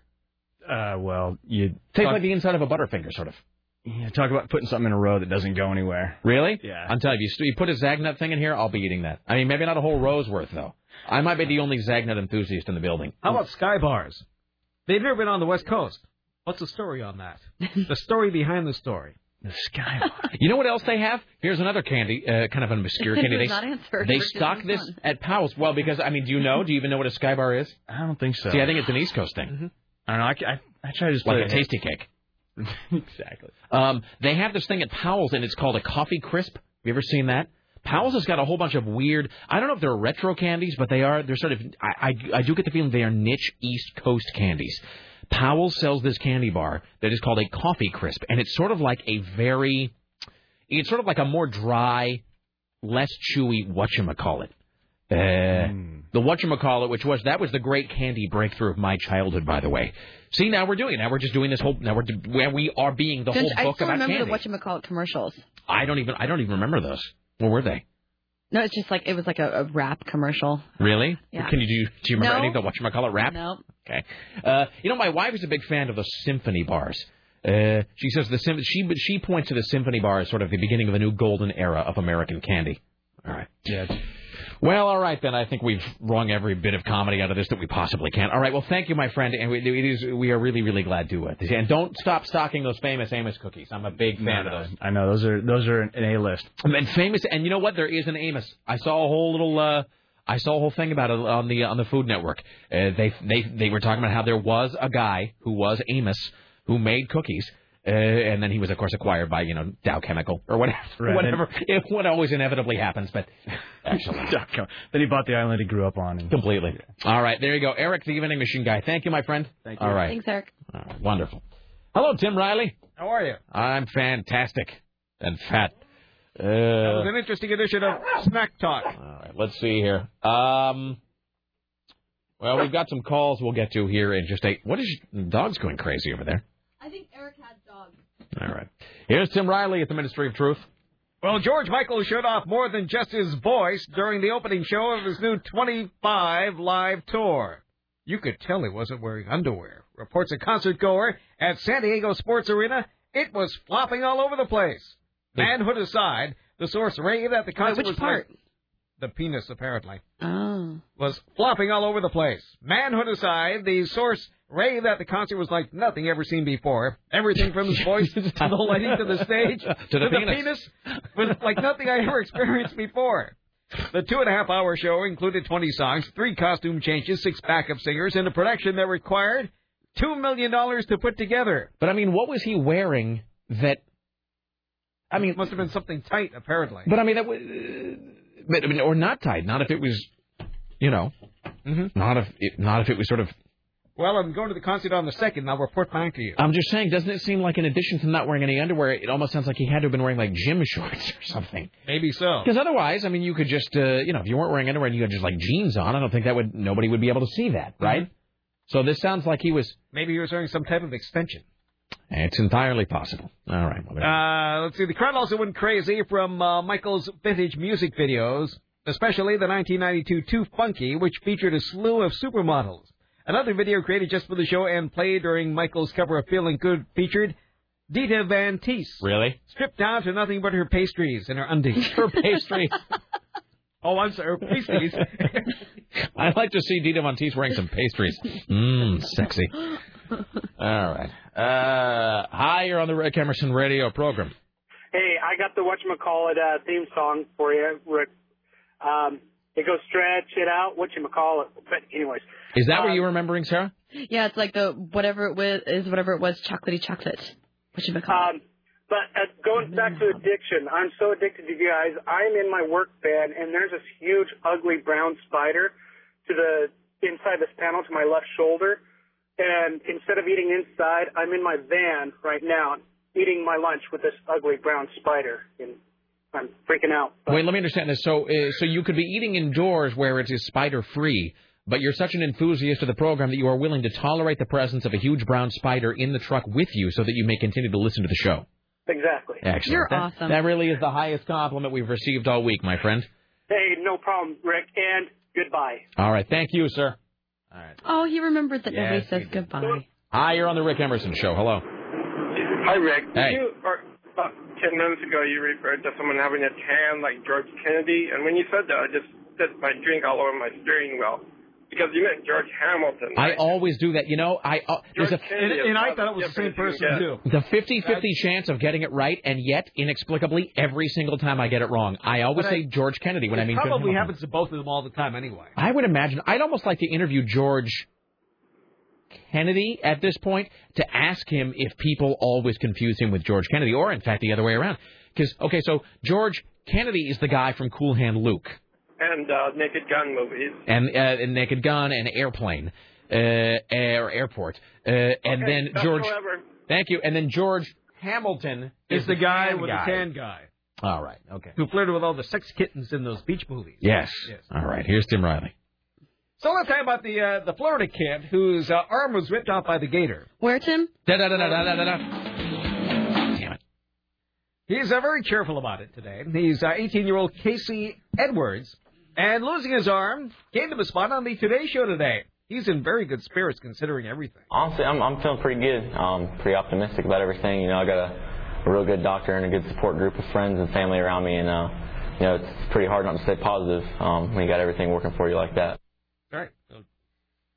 Well, anyway, he grew up in an area near the attack, so he should have known better in the first place. But he's never had a run-in with a gator before. They've just become so much more aggressive in the last few years because of the population. They're just in such a competitive environment. The alligators just become so much more aggressive. Everybody wants an arm these days. So he'll get better eventually. Any hope of seeing the Titanic exhibit in Pennsylvania today, well, went down the drain after a broken water main flooded the Carnegie Science Center. Yes, the Titanic exhibit has been postponed due to flooding. We had flooding along the sidewalk and into the main lobby and store areas of the Sportsworks building. Luckily, we didn't have any water get back into the exhibit areas. Sportsworks and Titanic are perfectly fine. It'll open tomorrow. Well, new research shows another sign of the weakening economy. Teenagers aren't spending as much. Rob Callender of the Teenage Resource Center says it's a trickle-down effect from mom and dad. Given the teens get the bulk of their money from parents, whether it be from odd jobs, from allowances, when parents start to feel a pinch, that translates fairly directly to the teen market. This guy has a really pleasant voice. He does. That guy's voice sounds really... It sounds almost as though it sounds right. It does it. Like, can you play that one more time? This is, you know what it is? This is the voice of the guy who gives you some sort of directions on a phone tree when you call up. Yeah. And he says, due to an unusually high volume of calls, your delay may be between 5 and 6 minutes long. Until then, please enjoy Ruby Tuesday, played on the oboe. Given the teens get the bulk of their money from parents, whether it be from odd jobs, from allowances, when parents start to feel a pinch, that translates fairly directly to the teen market. Do you ever meet a guy who has a voice that really, and it's sort of, you realize it's a missed opportunity for him because it's a voice that would work really well on the radio? Mm-hmm. Like you meet a guy in person, and you go, hi, this is John. What do you do? Well, I wash golf balls for a living. Hi, John. Hello, how are you? And he has like a fantastic radio voice, and you almost sort of you wonder if maybe there was a fork in the road where he missed his opportunity. Oh, by the way, did you see that back timing? Did you say you went to that radio back timing page? Yeah, it's fun. Which is fantastic. Is it just post-hitting? What else is on that site? I didn't even get a chance to go there. There are commercials. You hit the jingle. You bang into the songs. Or you can talk up the songs. You can play liners over them. So so it lets you simulate the experience of being on the live DJ. Right. But not anymore. Because there are like cartridge machines and things like that. As it was before automation. Mm-hmm. I never really got a chance to look at it. I sent you the link, and all I saw was this thing where you could talk up the ramp to I Want You Back by the Jackson 5. Well, you can do quite a few things. All right. I'll have to find it. All right. Here's Tim Riley at the Ministry of Truth. Yeah, so it is quite a bit of fun. Let's see here. I have some other things to tell you about. Let me tell you about the goose that's making its home at the Hereford Wastewater Treatment Plant. It isn't getting the birds of a flock together, according to the story. It's hanging out with a herd of goats. Yes, the goose, abandoned 2 years ago, doesn't seem to want to leave the herd. Just as soon as he came here, he started running around with goats. Workers have tried to put the goose out in the ponds with the other waterfowl, but it doesn't want to leave the goats. What to do? Well, leave it there, apparently. Did you find that website yet? No, I'm still. My internet is suddenly just... It's always when you really need something, and that's when everything just slows to a crawl. Because somebody also sent me the 1985 Whatchamacallit commercial, and I can't get that to load either. Oh, I have that. Do you? Mm-hmm. This is the... It's only 15 seconds long. All right. Oh, you're right. But I have a page open that's playing music. Yeah, but I think this thing is awful slow today. I think that's what the problem is. I think, all of our internet seem really slow. All right, here we go. Are you going to play something?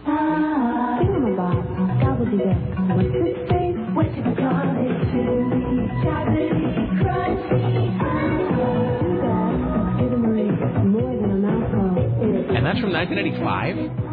Mm-hmm. I don't remember that at all. You remember that? I don't. Not at all, actually. I do remember the thing. I do remember the commercial where Fred Flintstone and Barney Rubble are rapping about Fruity Pebbles, though. I have a copy of that somewhere. All right, here's Tim Riley. Group activist wants to rename one of San Francisco's wastewater treatment plants the George W. Bush Sewerage Plant. Really? Mm-hmm. That's of great. The Presidential Memorial Commission tell the San Francisco Chronicle that they've already collected 8,500 signatures on a petition to put the proposal before voters in November. That is wonderful. If it passes, the Oceanside Water Pollution Control Plant would be renamed when the new president takes office in January. It's a simple yes or no question, and there's no real financial impact, just the cost of re-lettering the sign in front of the plant, says organizer Brian McConnell. This is the way the democratic process is supposed to work, even though it's a silly idea in some people's minds. As the New York Times notes in its story about the initiative, this is an honor that Bush is unlikely to embrace. And I'm still waiting for this thing to load. Okay, so I'm loading this. This is the control room page? Yeah, it's taking forever. Yeah, no, I've got the 3 cart machines loaded, but that's it. Yeah, I wonder why... I mean, really, if it's a multi-million-dollar company, we should... Never mind. Let's return here. Not that we're unhappy to work here. No. But no way are we unhappy to work here. No, we love it here. We accept this employment and we gladly cash their checks twice a month. Absolutely. All right. But I wish we had something better than dial-up. Medical investigators have confirmed that a mountain lion is responsible for tearing a man apart. Relatives of Robert Nagowski, he said he liked to bathe and shave on a rocky ledge 60 yards from his home. Well, unfortunately, the lion found him just below that ledge, dragged his body a short distance, and then ate it. Jesus. Oh, my God. There's so much about the story that makes no sense. So Where did he live? Outside on the rocky ledge. In Pinos Altos, New Mexico. All right. Apparently, it's rare that a mountain lion will kill a human. It last reported killing the last human killed by a lion was in New Mexico in 1974. New Mexico has between 2,000 and 3,000 mountain lions, including the population of Silver City and Pinos Altos areas. Attacks on wildlife have become more frequent as our growing population expands to the urban wasteland interface. New Mexico has a healthy population of mountain lions, and people who live around them must learn to take them seriously. Are you just reading off a press release?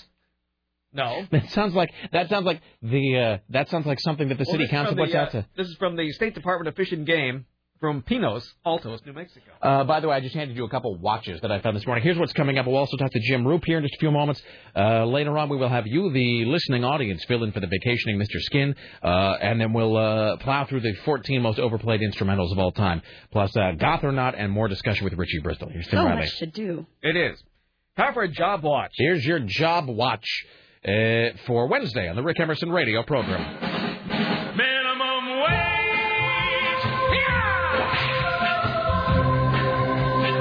That's just because I missed hearing the theme. I love They Might Be Giants. Yeah, Laura was playing this song the other day, actually. She had this record playing, and I heard that song, and I went, we haven't done a job watch in like a year and a half. Oh, more than that. Which really, I mean, it was kind of strange when you think about it, seeing as how the economy's just gone into the crapper. Seeing so everybody's being fired, it seems like we ought to have done this by now, but here you go. 2 workers who voluntarily quit their jobs can continue to pursue unemployment benefits. Wow.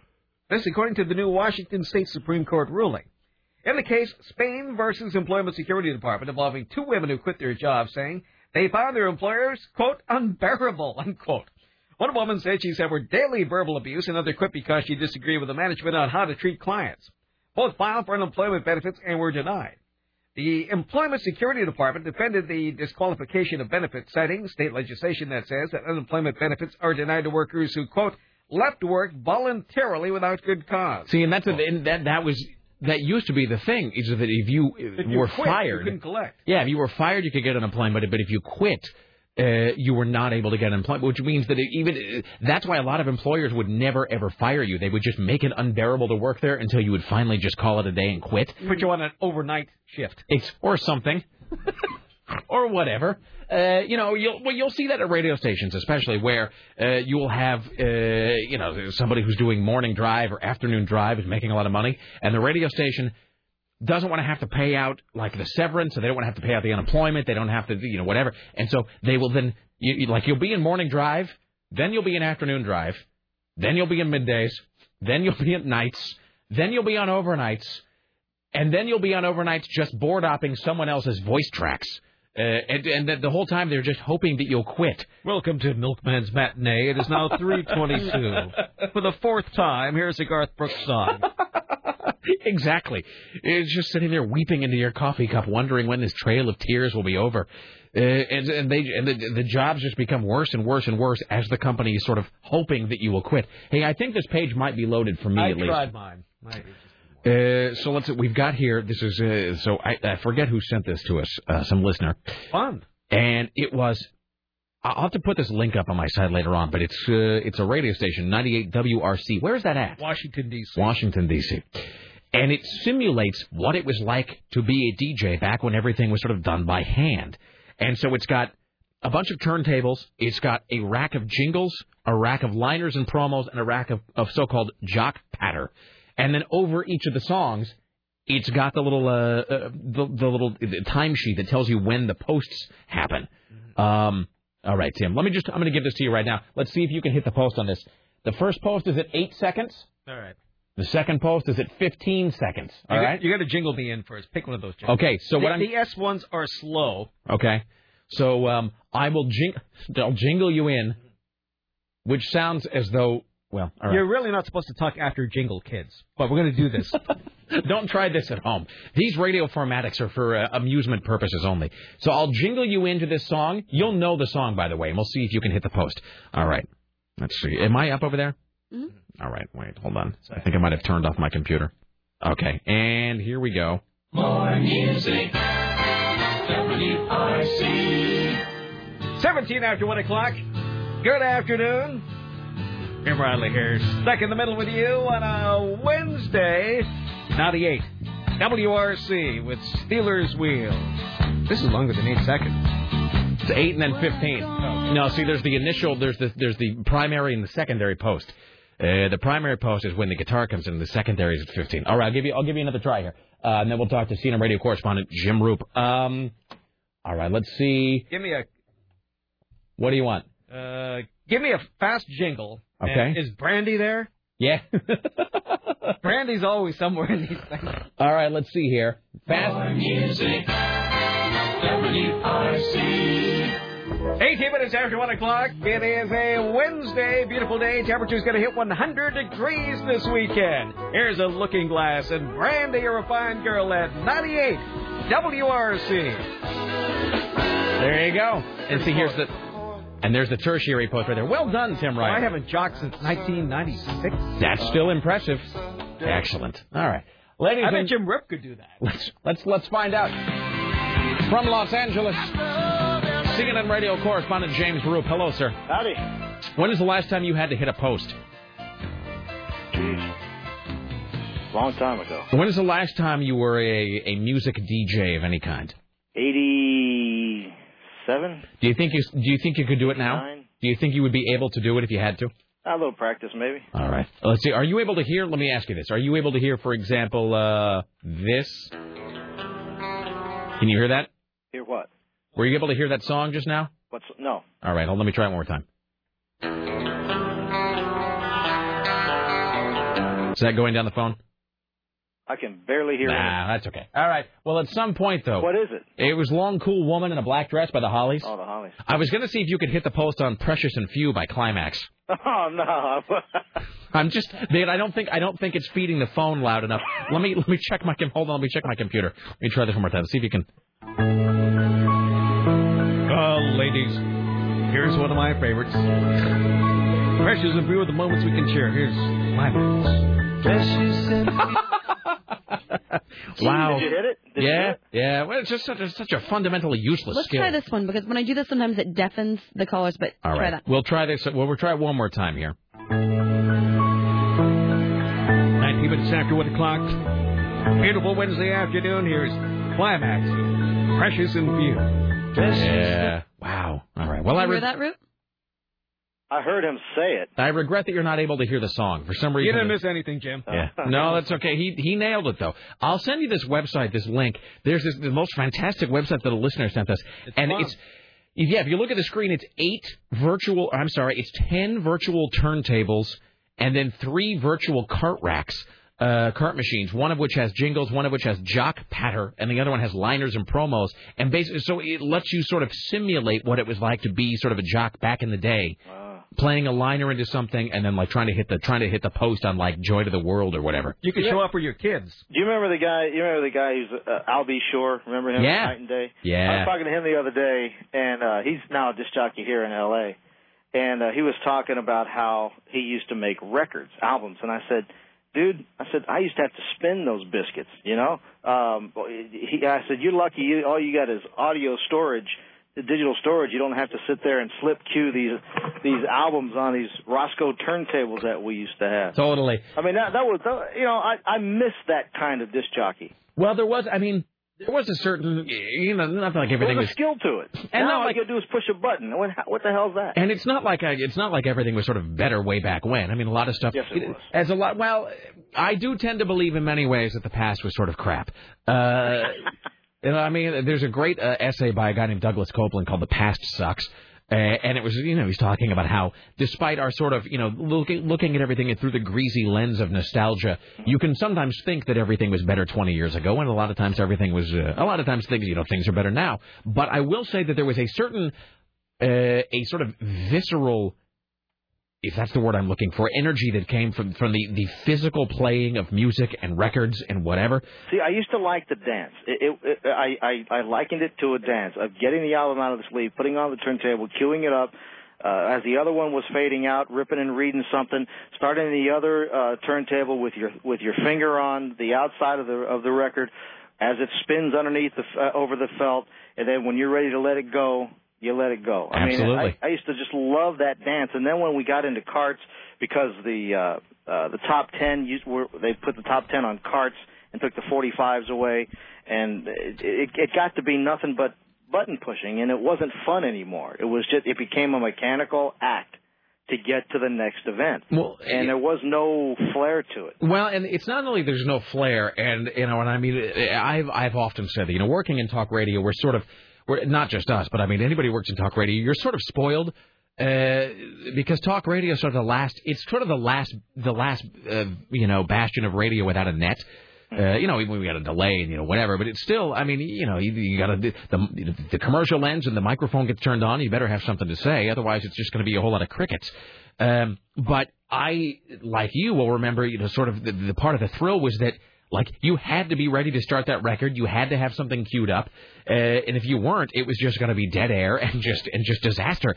And there was, I think in the movie Private Parts, Howard shows that there's that scene where he's getting ready to cue something up.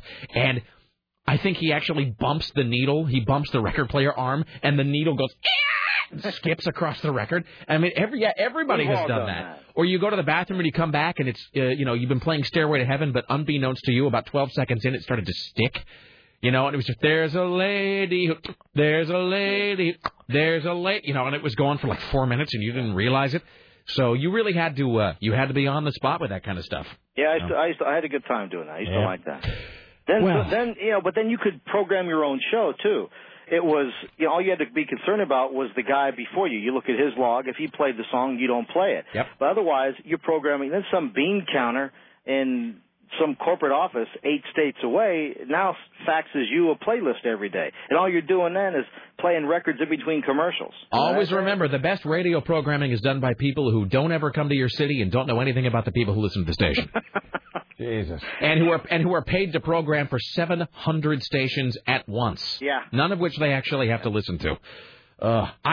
One final thing. I am actually old enough to remember. I mean, I wasn't like a free-form FM DJ where, the sort of Jim Ladd type where you're making it up yourself. But I do remember having the box full of 3x5 cards.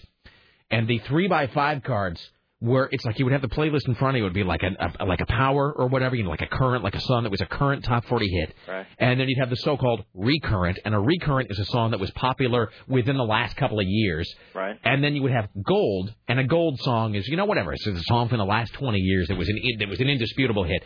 And whenever you would get to the gold or the recurrent, you would have a huge box in front of you, like a Rolodex box or something like or like maybe a box you keep recipe cards in.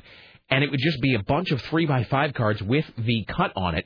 And you were allowed to pick any of the songs from like the first 20 cards. And then you would just stick the card in the back of the box when you were done. And that was what our music rotation system was like. Yeah, everybody had the same. We had slots in the wall. But it was the same kind of concept. Did you have the slots in the wall where when you played the song, you would then turn the cart upside down? So the album itself. Yeah, so the next guy would know that it had been played because you turned. I also remember this, getting there and realizing that the song was about to end. You had about 20 seconds left and nothing else queued up. And so you're turning over to the huge box of 33s, desperately like going, looking through the 33s, trying to find whatever it is you're going to play next. And realizing that if you didn't, here's what was going to happen. If you did not get it ready, the song was going to fade out. And then you were going to hear this. WRC. And then it was going to be going, that's right, WORC, the hit time is 26 after the hour. And meanwhile, like your hands are going through, you're taking the record out, you're putting it on the record player, you're putting it down, and then you're trying to cue it by sight. Because obviously you can't be queuing the vinyl up on the air. It was just, that was really the greatness of old-time radio, is that disaster lurked around every corner. Yeah, it was great, wasn't it? All right. Well, in any event, Hey, so you got, was it yesterday that actually both McCain and Obama were in California? Yeah, it was pretty cool. And so were they there at the same time? And if so... No, not really. Even if they were... Well, they were in town around the same time, but their events were in different parts of the day. And even if they were never going to meet. McCain is in, Santa Barbara, Riverside, and Orange County. And then Obama, pretty much in Hollywood. So they were never going to really meet. But McCain is trying to court the environmentalist vote, really taking a step out of the Republican playbook and really trying to go green. And Obama's just kind of slapping him in the head about it, saying, oh, yeah, it's good now, but just a few years ago you were voting down all this alternative fuel stuff. All this is just gimmick. All this is just gimmick. So it was actually pretty comical yesterday. I mean, it is the sort of general consensus, I think, that good times favor Republicans and bad times favor Democrats. And so... Well, with the threat of terrorist attacks constantly, everybody's saying now, or at least so some of the experts are saying anyway, that could favor McCain because of his anti-terrorism stance or his experience in warfare or whatever it may be. Oh, by the way, did you see this thing about this protest at Disneyland? No. Tim Riley just handed this to me. Disneyland workers employed at 3 company hotels wore cartoon costumes as they demonstrated outside of the Magic Kingdom yesterday, protesting the pace of contract negotiations with the Walt Disney Company. So, I don't know what they were... Hotel workers? Let's see here. Local 681 president, blah, blah, blah, blah, blah, blah, blah. It doesn't actually... Oh, yeah, here we go. The local 681 represents 2,300 workers at the Disneyland Hotel and the Paradise Pier Hotel. Mm-hmm. So I guess it was dopey and sleepy and striky. Striky. I don't know. That's the worst joke ever. I'm sorry. No, that was great. Striky and bitchy. All right. I'm sorry. This has just been this whole segment has just been pointless. Yes, it has been, but I've had fun talking. All right. Well, we've had fun speaking with you, Jim Roop. Well, thank you. All right. Enjoy your day. We'll talk to you soon, brother. Alrighty. All right. There you go. We'll take a break here in a second, but this doesn't seem right, Tim. It's saying that Joy to the World has 2 posts, one at 5 and one at 6. That seems wrong. Yes. I thought it was like a 2-second open. It was essentially cold. No. Hold on. We have to... Oh, that's right. I forgot all about that. You're thinking of a different one. I'm thinking that it comes right in with Danny Hutton singing Jeremiah Was a Bullfrog. Oh, a lot of stations did that, though. Because that's how I always heard it. Because they would use a shotgun jingle and bang right into it. Yes, exactly. Did you... Well, and there was sort Sarah of... Dillon doesn't know what we're talking about. No, she doesn't. She doesn't care either. Sarah, you're just zoning out. Have we lost you in this whole conversation? I remember Jeremiah Was a Bullfrog, but I always heard the intro. Yeah. I worked at stations where it was sort of like, for a later era, it's like when you would play Love in an Elevator by Aerosmith off the Pump album. And the question always was, did you play that whole opening where the woman is saying, good morning, Mr. Tyler. Hardware, children's wear, ladies' lingerie. Or did you just start it right with that da-da-da-da-da-da-da-da-da-da-da, the riff? And I think at the oldie station where I worked, we always lopped off that beginning, taking part in an abomination called the radio edit, and we would just go right to the vocal.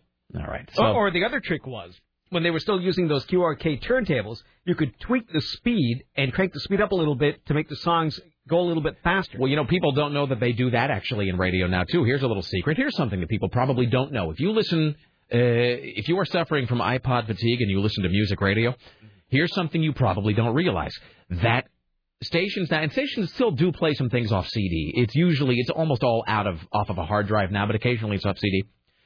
And so there's no reason to believe that they don't do this now off of a hard drive. But all through the CD player era of radio, which what I would say is like maybe the mid-'90s up until a few years ago, radio stations, in fact, that CD player that we use here sporadically, radio station CD players are not usually like your CD player at home. Your CD player at home that you just bought at Sears or whatever is not what a radio station uses.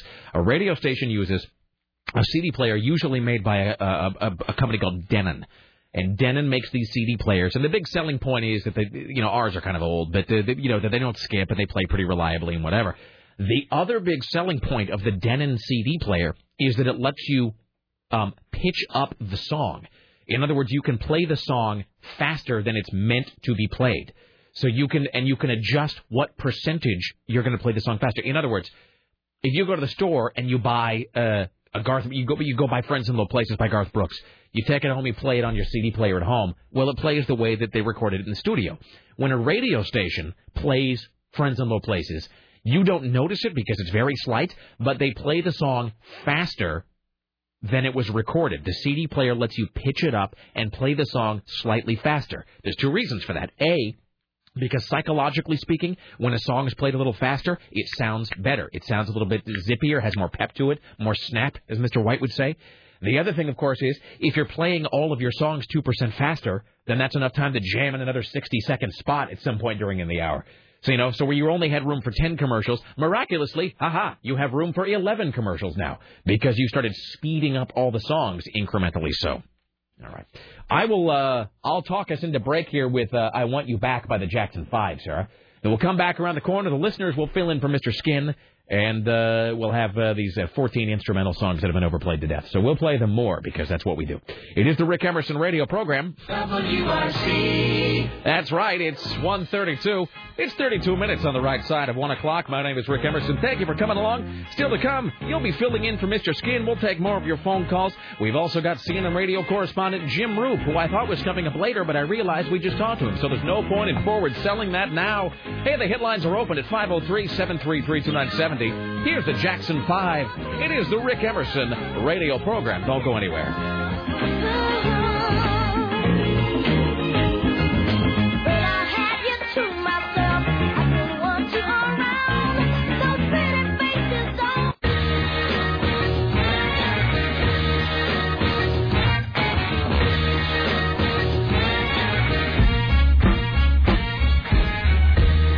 Why, hello, it's the Rick Emerson radio program. It's 503-733-2970. Let's see. This email says, about hitting the post. Rick, dude, can Tim hit the post as a soulful DJ? Signed, Mike, black guy in Portland. Tim? I suppose so. Let's see. Do we have anything? What do I have here that might be soulful? Little Willie by the Sweet is not soulful. No, that's pretty white. This is the whitest. I love this song. This is definitely the 70s. I have this 45 at home. I think they were one-hit wonder, weren't they? No. They had Ballroom Blitz. Oh, that's right, yeah. And the man in the back said everyone attack, and it turned into a Ballroom Blitz. That's these guys. And it sounded just like this song. Here's the Little Willie song. That's cheating. You can't come in at the last moment and claim that's hitting the post. Well, you stopped talking, so you... It's true. If you quit attempting to hit the post, you're like just embarrassed about your Michael Jackson failure. It was like an alley-oop. What? Oh, yeah, no, I blew that. What a great song. I haven't heard this forever. It's a great song with a great riff and an embarrassing chorus. This does sound like the 70s. All right. All I've got in terms of soul is this. Tim, see if you can hit the post on this. I'm not even going to give you the title. I'll throw this one at you. All right, Mike, black guy in Portland, this is for you. All right, Tim Riley. I wonder what this song is. Oh, you know this song. I'm sure I do. Everybody knows this song on the big hit parade on AM 970, The Talker. Oh, yeah, I remember this song. Where did you find this? I found it on the Intertron. Well, here's Stevie Wonder at AM 970. All right, that also doesn't count. And you didn't hit the post. I hit the post. Whatever. All right. Ladies and gentlemen, the Ministry of Truth, your personal post-hitting savior. And now, from the Ministry of Truth, this is Tim Riley. So Old Spice deodorant has named Phoenix as the sweatiest city in America. Congratulations. How proud they must be. How proud they must be. 4th of July around America. What's happening in Bismarck, you ask? Well, the Bismarck Symphony Orchestra will debut its new conductor at their 4th of July extravaganza. The executive director, Karen DeSilver, said the new conductor is a very accomplished fellow. Our conductor is the newly hired artistic director of the symphony. Her name is Dr. Beverly Everett. She comes to us with a degree from the University of Iowa. She is currently the artistic director for the Bemidji Symphony, and this will be her first performance with the symphony here in Bismarck. There will be many North Carolina state dignitaries there. The MC of the event will be Governor John Hoeven, and then we will have Congressman Pomeroy in attendance, and if permits, Governor Art and Grace Link will be there as well. One of the main attractions is a former Bismarck native. Our artistic guest is Lisa Fritz-Husband, who is a young woman, a soprano, who grew up in Bismarck and is now embarking on her professional career out on the East Coast. I was hoping never to return home again. Bismarck, North Dakota? Yes. Why were there guests from North Carolina who were going to be there? Oh, I don't know. Did I say that? I think you did. I meant North Dakota. They're the same thing, aren't they? Sure, why not? Which do you suppose is the more sophisticated of the two Dakotas? Is it North Dakota or South Dakota? Well, that's a good question. I would say that North Dakota has the edge because of the presence of Fargo, which does seem like all things considered, does seem like a relative. They have hunting on the city streets, as we learned yesterday. What is this thing on the site called the Snatch promo? The Big Snatch comes to WRC. Listen for your chance to snatch any new record album of your choice from the gigantic $10,000 WRC record stash free. Snatch! A record snatch of the century. Well, all right.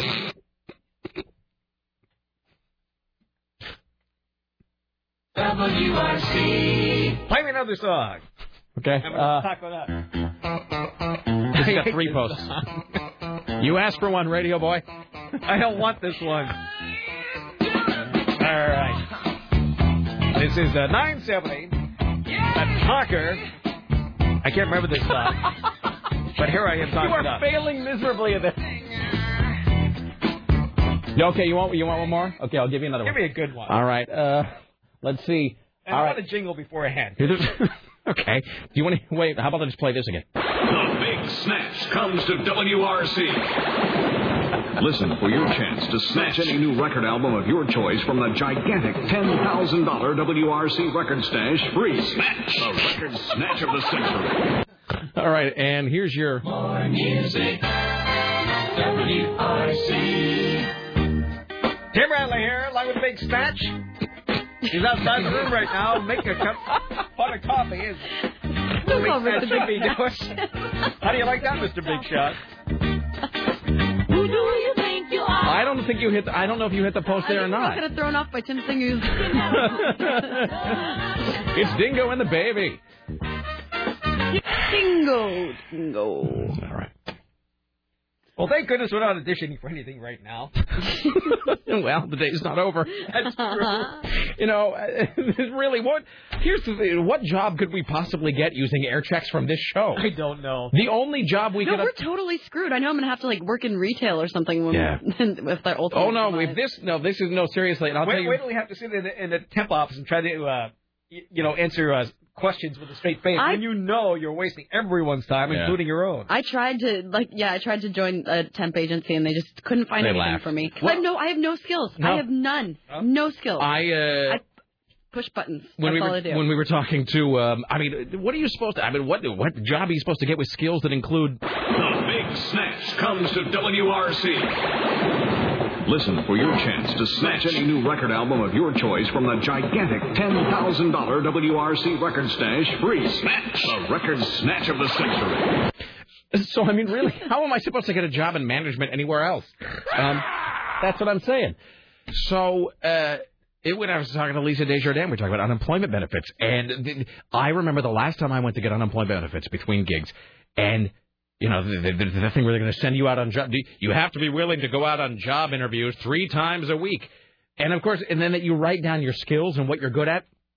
And, I guess it could be argued that we're sort of decent at what we do here. We should say, by the way, not to be waxing our own car in public, but there was, I won't use the name, but there was a radio consultant, apparently, from what I was told, in town 2 days ago.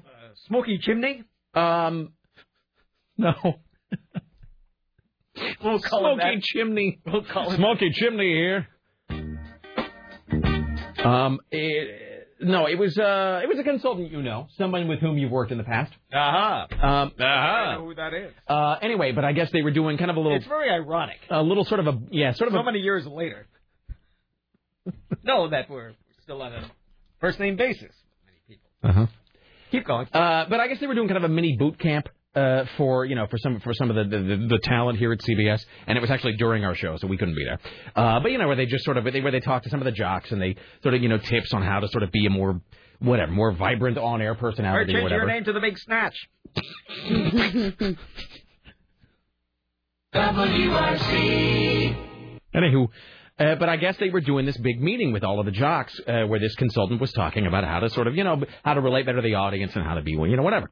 And I did not find out about this till after the fact, but Chris Paddock and Kristen Bowie both told me this, that apparently this consultant, while talking to all of the CBS talent, actually played a segment of our show as an example of, I guess, something we did right at some point. What was it? I don't know. Apparently they had a segment from this program that was played in the meeting about like how to. This is how you do a test of the emergency broadcast. I guess, or something. I mean, this is how you interview a vending machine guy for 9 minutes and pass it off as comedy to a gullible audience. So anyway, very cool. But it goes to my point that those skills, well, I guess we have some sort of ability at what we do. Those skills are useful nowhere else. I mean, there's no other place where I could use any of these abilities. So, really, I'm telling you right now, if this gig goes away at some point, if at some point we're screwed again. If we are relieved of our duties, that's it. I'm just going to go sell seashells by the seashore. Mm-hmm. That is it. Somebody asked me whatever. So, are you going to move on at some point to Seattle? Or are you going to take your show on the road and go get a gig? No, this is what we're doing. When this is done, friends, I'm going to go work in a kebab shop. So just God bless you, best audience ever, and I really do mean that sincerely. And I think this show, we can all agree, has a special connection with Portland and with the people who listen to the show now, people who are good enough to follow us from station to station. So if my time in Portland comes to an end on the radio, that's it. Don't look for me on the dial anywhere else. If this show, and I'm not saying like if we were to go from one station in Portland to another station. Or if we were to go from... We've covered quite a few so far. Yeah, I mean, or if we were to go from here to some other arm of the CBS family. Not that that's really going to happen. But, I mean, that would be one thing. But if the show's time in Portland just comes to an end, don't scan your dial looking from anywhere else. I will be moving on. I will be moving on to something else. I will be off Shining Shoes in Tuscaloosa. That's what I'm going to move on to. All right, here's Tim Riley. So John McCain says that America does not have to bow down to foreign nations for oil. Is he for real? We are sending hundreds of billions of dollars out of the country for oil imports, while trillions of dollars of worth of oil reserves in America go unused. We must assure affordable fuel for America by producing more of it ourselves. And I'm sure they'll make it so much more affordable if we permit them to get it from here. Uh-huh. Then, the gas price is going to drop back down to $1 something. They'll be paying you to take the gas, Tim. They're going to be giving it away on street corners. Oh, this guy. All right. By the way, Richie has just typed on the screen that he himself would seek a job at Silverado or Darcel's. That's Richie Bristol who's going to be doing that. The Big Snatch comes to WRC.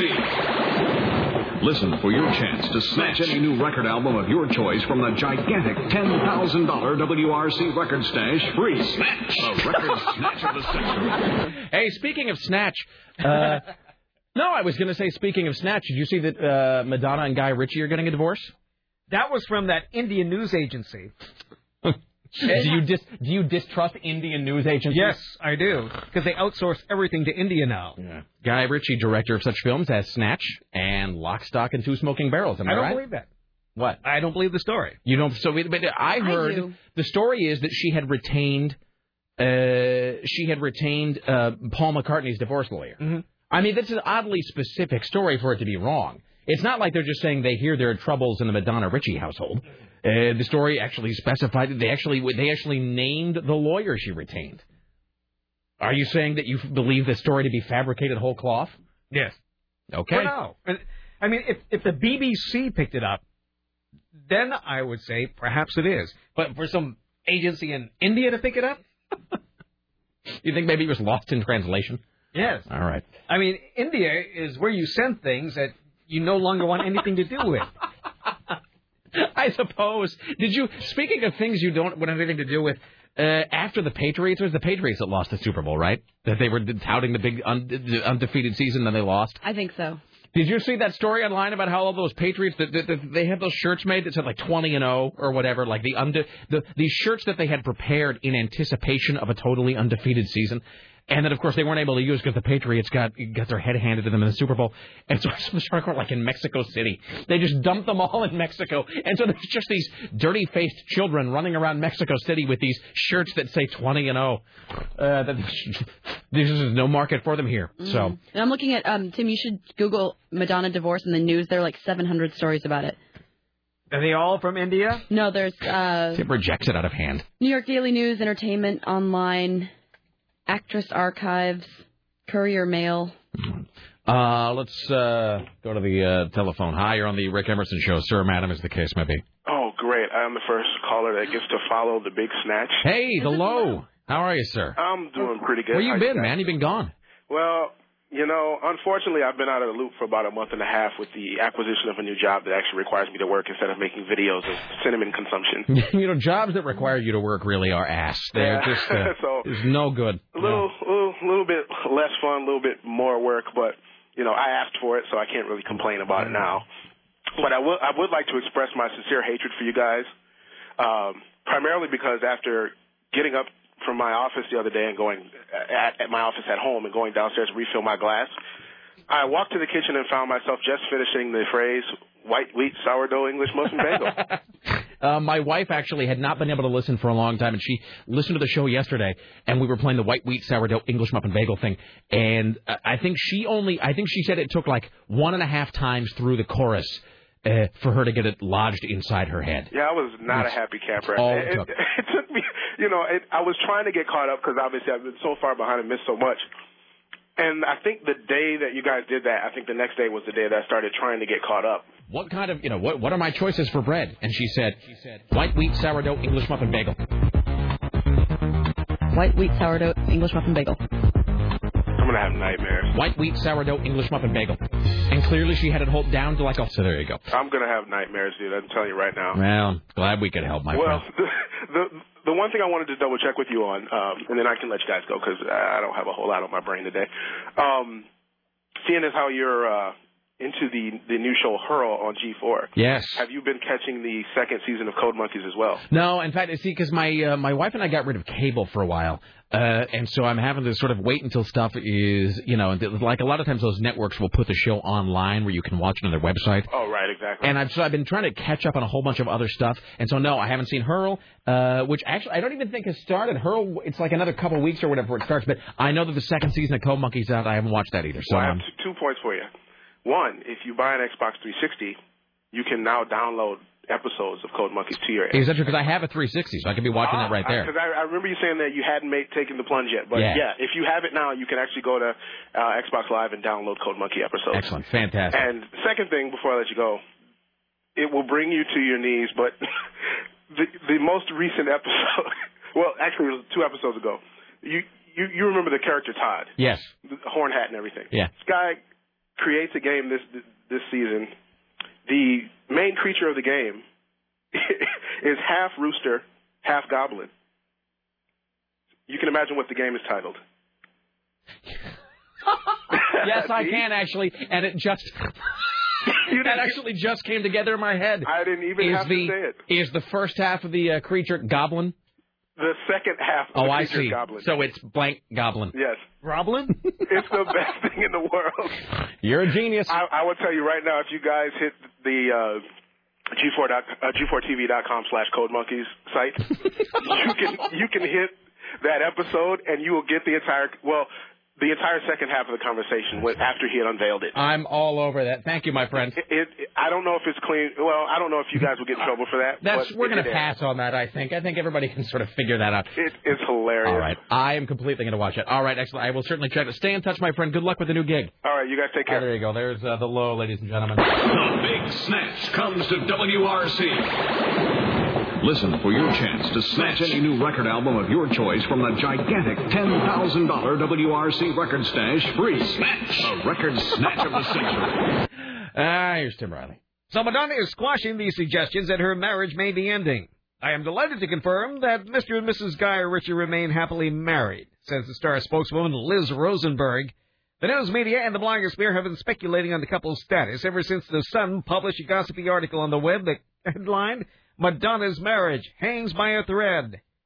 Rosenberg explained that until recently, Madonna, who's 49, and Richie were living in separate countries. The Material Girl toured the U.S. to promote her upcoming album, Hard Candy, while the director was stationed in England putting the finishing touches on his new film, Rock and Rolla, filming a Nike commercial and working on several scripts. Today, the Richies are, quote, joyfully back together at home in London. All is well and wonderful in the Ritchie household, unquote. The couple have a son, Rocco, and Madonna also has a daughter, Lourdes, and they are raising a Malaysian boy or a Malawian boy that they wish to adopt at some point. Okay. Well, they haven't adopted him yet? What, did they just steal him? Whoa, why did that just start coming from? Computer. Oh, it said to go to Madonna.com, so I did. I was following instructions. We should break. I do as I'm told. Send me your money. All right, we'll take a break. Hey, here's what we've got, and I'm not sure in what order we're going to do this here. We got these instrumentals we should get through today, because if we don't do it today, it's just going to be pointless. We got that. We got to do a Goth or Not, and then the listeners are going to step in for Mr. Skin. Sarah, what should we do next? I wasn't paying attention. What? The Big Snatch comes to WRC. All right, back after this.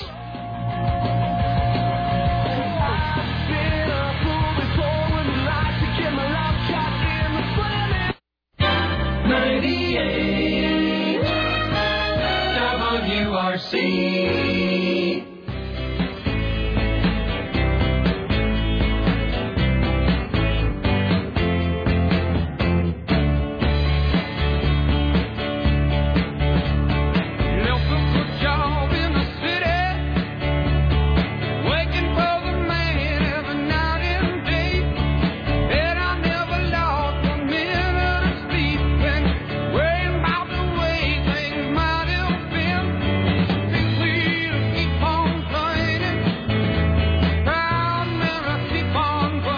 It's the Rick Emerson radio program.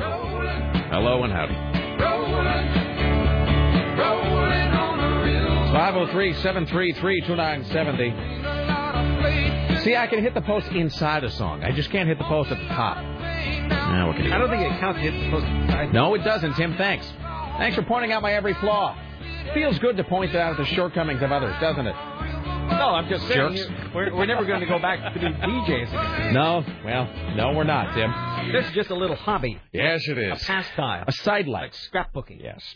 It's 503-733-2970. All right, so here's what's coming up. So we'll do this instrumental thing. Later on, we'll do Goth or Not for a pair of tickets to the Earth, Wind, and Fire, who I think must be in some big comeback tour, because Michael Marishow was talking about them last night. Let's see what else. And then we'll have more news from Tim Riley. So, okay, this is just... I'm just going to sort of power through these. Because this isn't even really a top 5. It's not. No, it's a top 14. I've got 14 of these, but we're just going to play a little bit of each, because we had this whole discussion yesterday about sort of spoken word songs, and then we were talking about the era of the instrumental song sort of being over, the instrumental hit anyway. And I was talking to Chris Paddock from KUFO about it today, and I think first of all we agreed that Beverly Hills Cop came before Miami Vice. So Axel F by Harold Faltermeyer was 1984, and then the Miami Vice theme by Jan Hammer was 1986. So I do believe the Miami Vice theme, that is the last top 10 instrumental hit in America anyway. And I think probably the era of an instrumental song being able to go to number 1 certainly is just over. But we used to just be up to our eyeballs on these. So this is literally, it took us about 30 seconds to come up with a list of all of these songs that were massive hits. All of them overplayed, all of them tedious now. But this is, let's see, so we'll just go through these one at a time here. We actually played this one earlier. This is Walter Murphy and the Big Apple Band, A Fifth of Beethoven. I mean, it's just embarrassing. I just don't like this. Doesn't it make you feel icky? Mm-hmm. Makes you feel about it makes you think of hairy chests and shag carpet.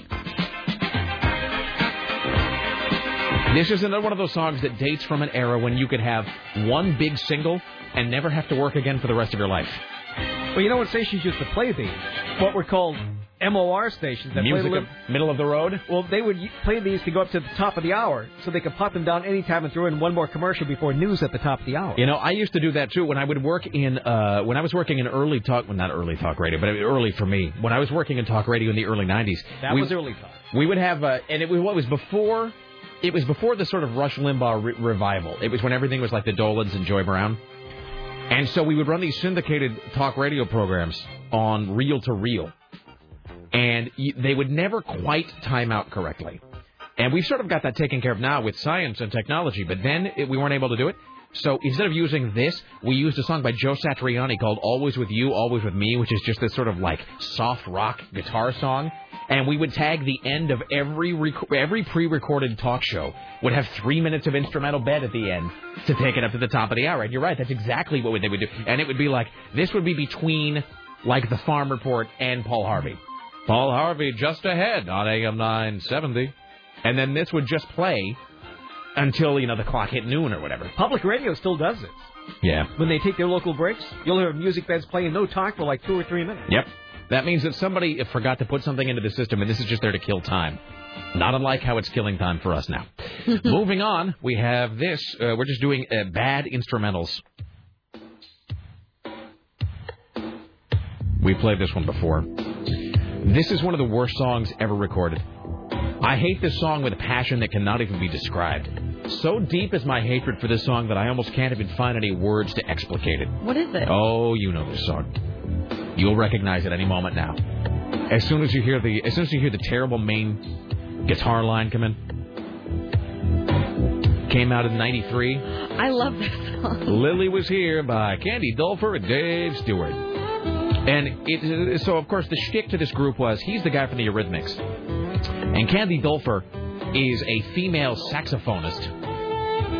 And, of course, the video has got all of these really retarded phallic shots of her putting like the saxophone thing in her mouth. Can I say that? Sorry. What? Nothing. No, I didn't say anything. What were you going to say? Well, no, we probably shouldn't use that. But I yes, probably shouldn't be doing that. She's putting it deep in her mouth. I'll say that. Okay. Which is attached to her throat.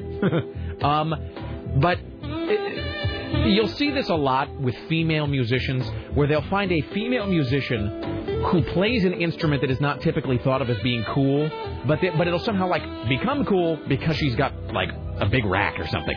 And so like you'll see this every now and again in Playboy, where they'll be like, so and so is sexy and she plays the violin and she's nude. And so it is with Candy Dulfer, because she's sort of passively attractive. I need to look at what she looks. Yeah, she's not, she's kind of porn star pretty. She's kind of pretty in a slutty kind of way. But so if you watch the video, there's just all these stupid shots of her taking the saxophone and going like, oh. I'm like putting it into her mouth. That's where it belongs, the saxophone. That's where it belongs, Tim, is in her mouth.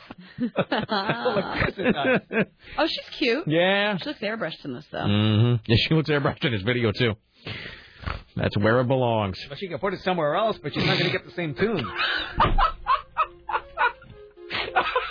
Well, isn't that true? I suppose. I hope this shows up at a boot camp somewhere. All right, so this is Axel F. by Harold Faltermeyer from Beverly Hills Cop, and I was right, in 1984.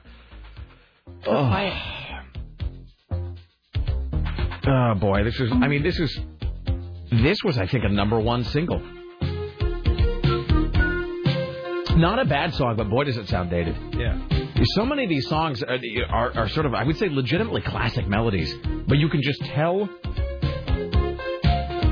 And because I'm 35, I can't really separate this from the actual movie, because it does seem like kind of a cool song. Maybe this recording of it is sort of lame, but the song itself, I would say, is still actually pretty great.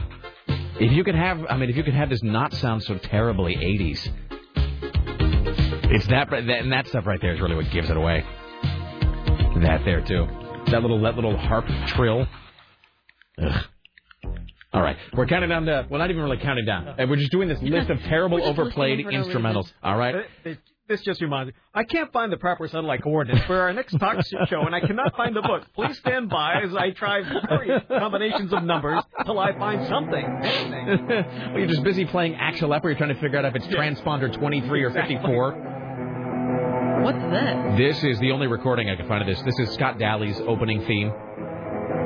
Miserlou by Dick Dale. I'm sorry. For Scott Daly? No, Scott Daly. There you go. That's what I'm looking for right there. And so this is Of course, a resurgence because of Pulp Fiction, and then I think the Black Eyed Peas use this now. This is 1963. Still a classic recording. But just, it's one of those things that you put it, this is why it was so hard to find this, because if you put in this song, Miserlou, into YouTube, all you find is idiot frat guys sitting around taking shots of Jägermeister to it and then, bumping their chests together. All right, so these are all terrible instrumentals. Here's one that Tim will probably remember. Let's see, where can I...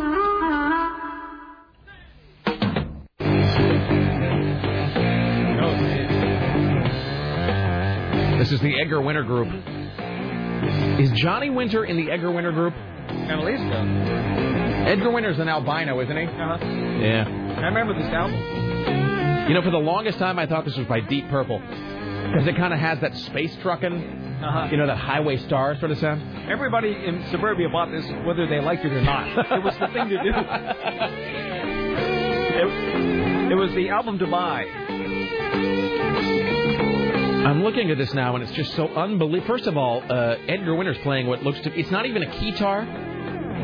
It really is just a keyboard that's slung around his neck on a leather belt. And next on the High Five, so whose next album would fall? We would play that. Do you know how long this song is? Oh, it goes on forever. 9.5 minutes of For what this. reason, really?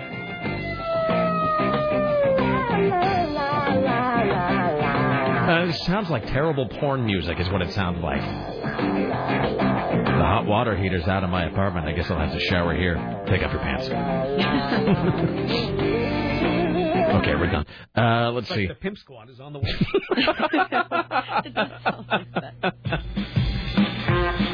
Oh, no. Did you just, go out to find the Forrester recording? Tim? Who's this? This is Tijuana Taxi. I think Where do we know this from? Kurt Albert and Tijuana Brass. Kurt Albert and Teeny Weeny Brass. This, I think, gets used... I think this gets used on the Leica show occasionally. I think it does for waiting music. I think this is like his on-hold music. When somebody calls up... Or when he's waiting for someone to realize that they're on the radio. Yeah, and he'll be like... And he'll do the... Your call is important to us and will be taken in the order it was... And this is what he'll play. But this is... And it also... You know what else this sounds like? Let me go to the beginning here. This sounds a lot like that that old-school 70s coming attraction music they would play in the theater. Where it would be like, please go out to the lobby and have a refreshment. Machete will start after this. Coming next week, and then it's doing that, And now, our feature presentation. Let's all go out to the lobby. Everybody loves the drive-in. Herb Alpert and the team, they're the ones that did, Whipped Cream and Other Delights? Was that them? Mm-hmm. And it's like the nude girl covered in whipped cream? Mm-hmm. Yeah. It's a famous album cover. All right. Terrible overplayed instrumentals, ladies and gentlemen.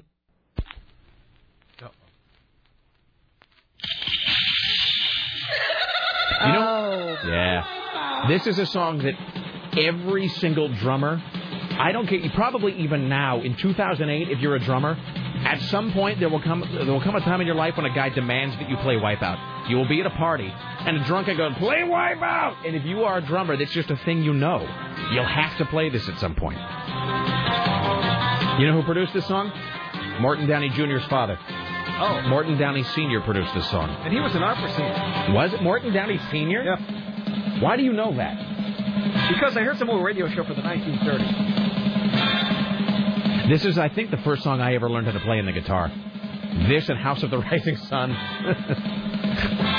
You know why? And here's the thing. You know why I learned to play this on guitar? My brother was a drummer, and so, of course, he had to learn it. Because my dad would get drunk. My dad was that guy. My dad would get drunk and then demand that my brother play Wipeout. Which is exactly what you want to hear when it's like 11:30 at night and you're trying to sleep in the other room. Jesus. All right. Let's see, what else? We came up with all of these in about 35 seconds. Boy, I hate this song. Tequila. And if you've worked in oldies radio, you've heard this song more than you ever need to hear anything. I just realized there was a really egregious omission from this list. Maybe the most famous overplayed instrumental of all time isn't on this list. I'll have to find that. I want to go back in time and find the guy who wrote this song and just shove him in front of a bus. These are all terrible. You were right, Rick. You did your job. These are all horrible, That's what I mean. overplayed instrumental pieces of crap. That's what I'm saying. These are all songs, and they continue to play. Who is the target audience for Tequila in 2008? Who's out there saying, you know what, I could really use that Tequila song right now? I can see it like an old people's barbecue. Kill me. All right.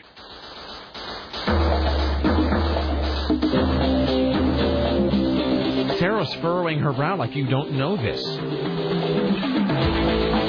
Oh, please. I don't think I know this. Get out. You don't know this? Let me back it up. So. Hold on, let me back it up here. Oh, you can hear that, Sarah? That's the sound of 1,000 souls suddenly crying out. Is it a movie theme or something? Is it a movie theme or something?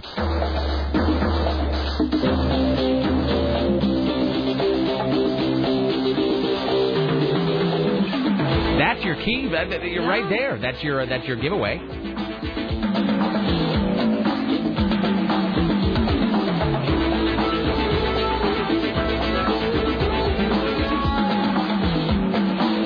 Did that not just give it away? No. Okay, listen really carefully to this. Really, honestly, if you can listen really carefully, is the sound of every person in the audience hitting their head against the radio.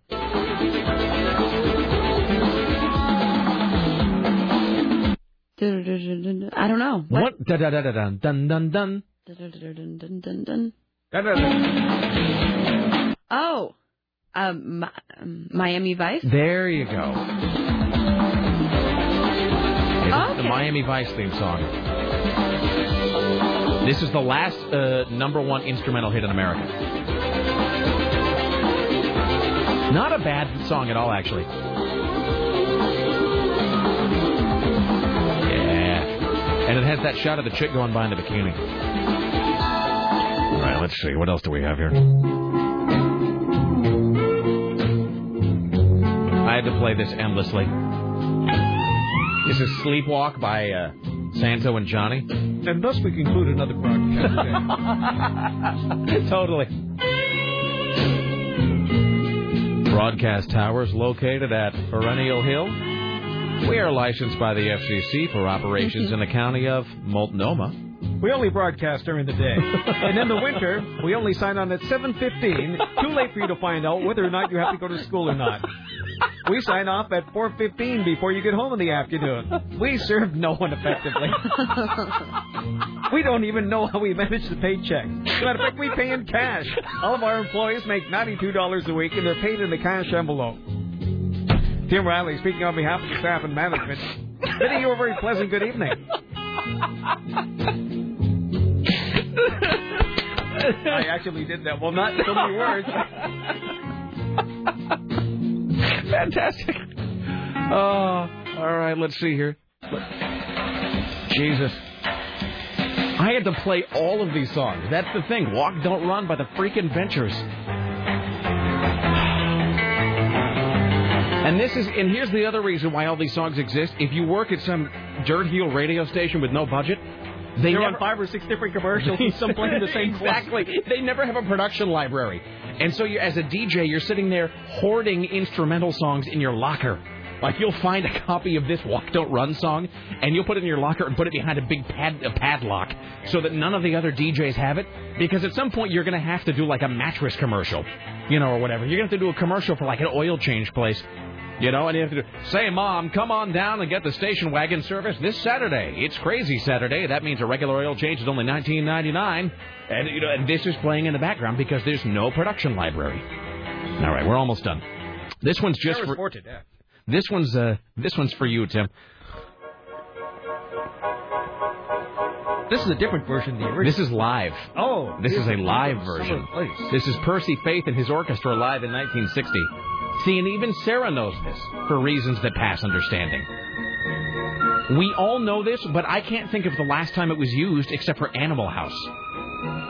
I mean, the fact that Sarah doesn't know the Miami Vice theme, but knows a theme from a summer place is kind of weird, don't you think?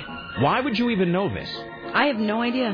No one knows. It's not even that I've watched Animal House that much either. Yeah, I mean, I know it from Animal House, but I can't think of where else I would know this. And yet, we all know it note by note. All right, we've got 2 more here, and then we'll be done. And then we'll never have to do this bit again.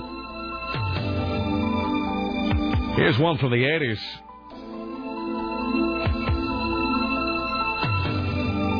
I thought I had an eating disorder. Silk Stockings will return after this. No, Silk Stockings would be sexier. USA. It'd be sexier.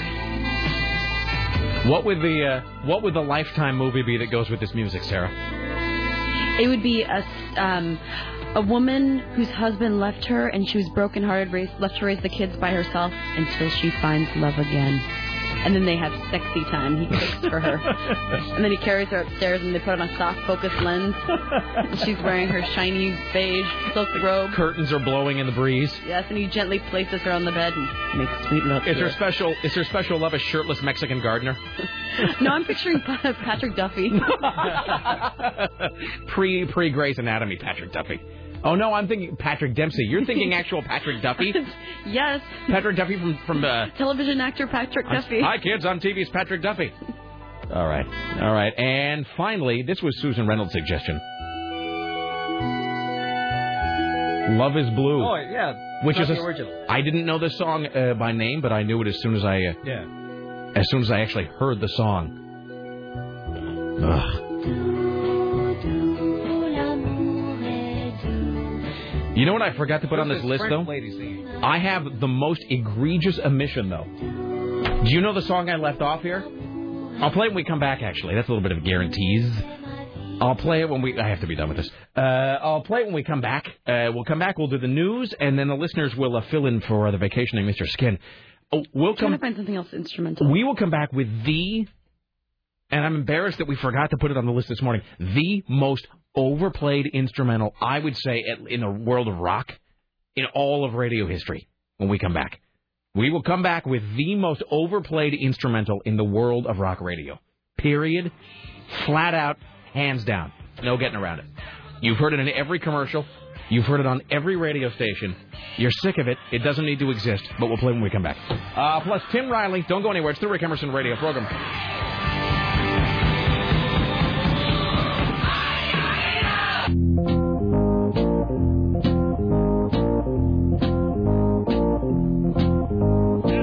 This is the one I missed. Green Onions, Booker T and the MGs. I mean... Yeah, this isn't everything, you're right. I would imagine at this point I have heard this song in 500 commercials in my life. I mean, it's sort of a point of pride with me that I don't think I ever actually did any production where I used this. Oh, you know what else we forgot is Tubular Bells by Mike Oldfield. That gives me the creeps. Tubular Bells, yeah, that was my ringtone for a while, and I had to stop it because it was freaking me out. What is Tubular Bells? It's the Exorcist theme. Oh. Do you know Tubular Bells? I don't think so. Hold on. Tubular Bells. Hey, when did kids stop saying totally tubular, Tim? Oh, I don't know. That was a long time ago. All right. Is that out of touch, really? Let me see if I can... No, what? Not you, Tim. Rick. No, I'm just asking. That was a thing they said, and now they don't say it anymore. That is true. It's a thing that stopped. Wait, hold on a second. I think I've got Tubular Bells right here.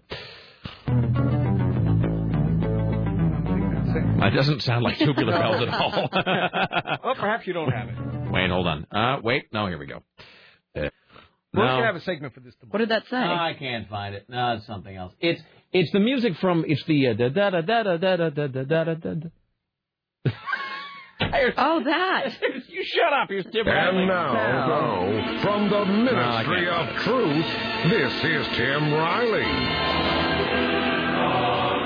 A truck, a big 18-wheeler packed with fireworks, crashes on the I-84. It turned over on its side. Breaker, 19 Teddy Bear, I won't be coming over today. Dumped a big load of fireworks. Find someone else to molest you. Closed out one lane of I-84 for about 6.5 hours. It was pulling a semi loaded with fireworks westbound on the I-84 near milepost 209, crossing the old Umatilla Bridge. You mean Niner? Yes. When for some unknown reason veered to the right and struck a guardrail. The combination of vehicles impacted in the guardrail dumped the whole load. Luckily, none of it exploded.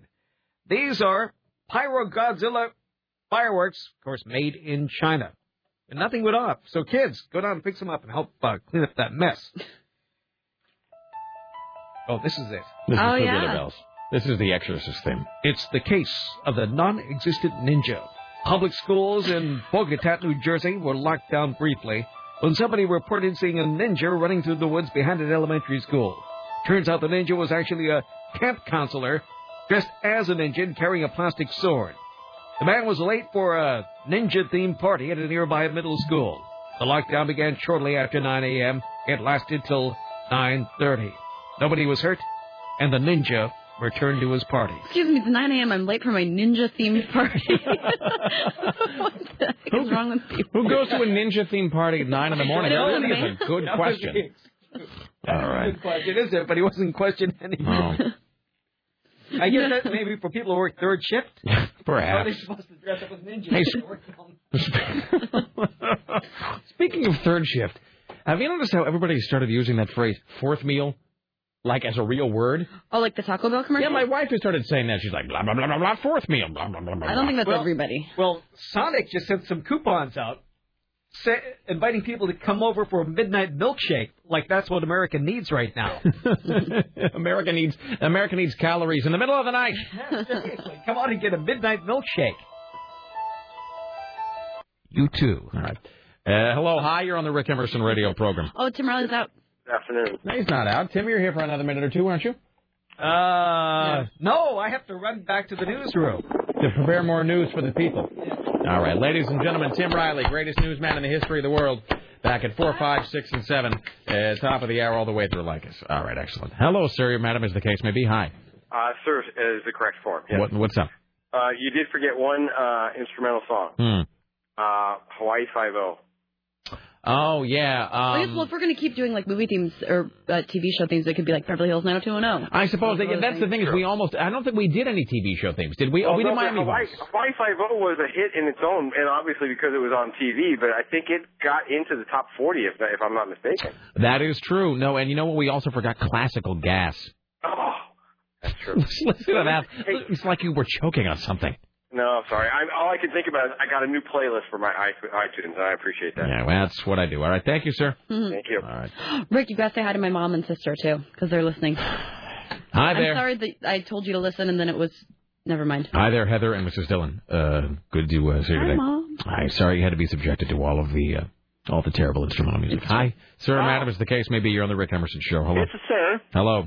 Hi, how's everybody doing? Hey. Well, I had a couple of suggestions for the list. I know people keep calling up and adding little things here and there. But Rumble by Link Ray. Rumble by Link Ray, that's a good one. Well done, sir. I wouldn't have thought of that my own self. Yeah, and then there's like another one. There's Raunchy. There's that guitar song Raunchy. That's also an instrumental. That was a big hit. And then like another big one by Link Ray is, Jack the Ripper. I mean, I swear to God, oh man, I can't think of his name. Anyway, Music to Watch Girls by Bob Crew and his something or other. It's like a song that you don't know by name, but when you hear it, you just remember hearing it in a million places. Well, that was like that Love Is Blue song that Susan Reynolds came up with that I didn't even know it until I heard it. Like, you know what it is? Some of those songs are like character actors. Where you don't know their name, but you may go, oh, yeah, that guy. I've seen him in a million movies. I've seen him everywhere, yeah. It's the musical M. Emmett Walsh. All right, thank you. All right, thank you. All right, bye now. Hi, you're on the Rick Emerson Show. Hello. Excuse me. 3 more to your list. And this depicts me, growing up in the 70s, but there's no escaping him. The Entertainer.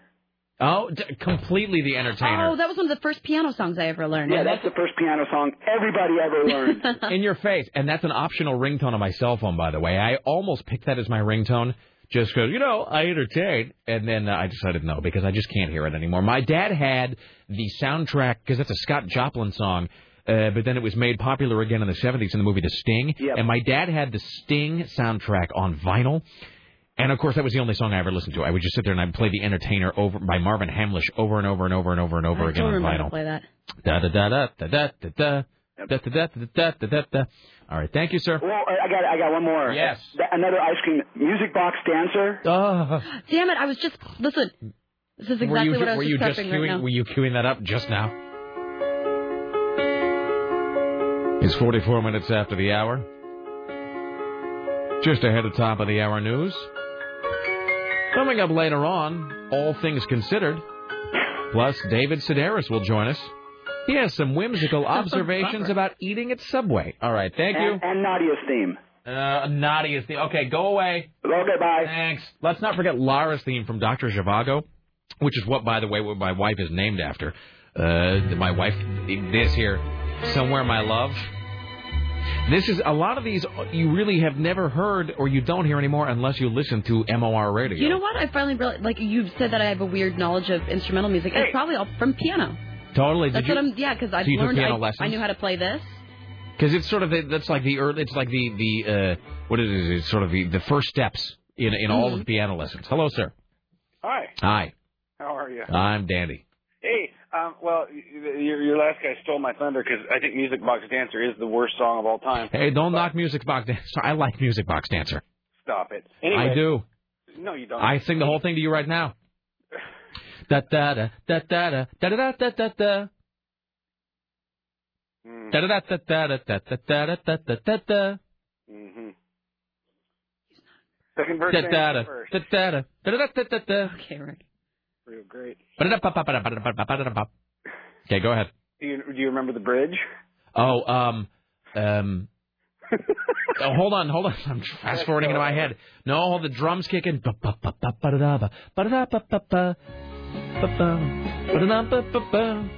There is no bridge to this song. You're making that up. I know, turd. Oh, bastard. I was just... Because there's no bridge. All there is just a little breakdown when the percussion falls away, and he just starts up the main melody line again. Yes, it's flatline dumb all the way through. All right. So, how can I help you, my just sarcastic friend?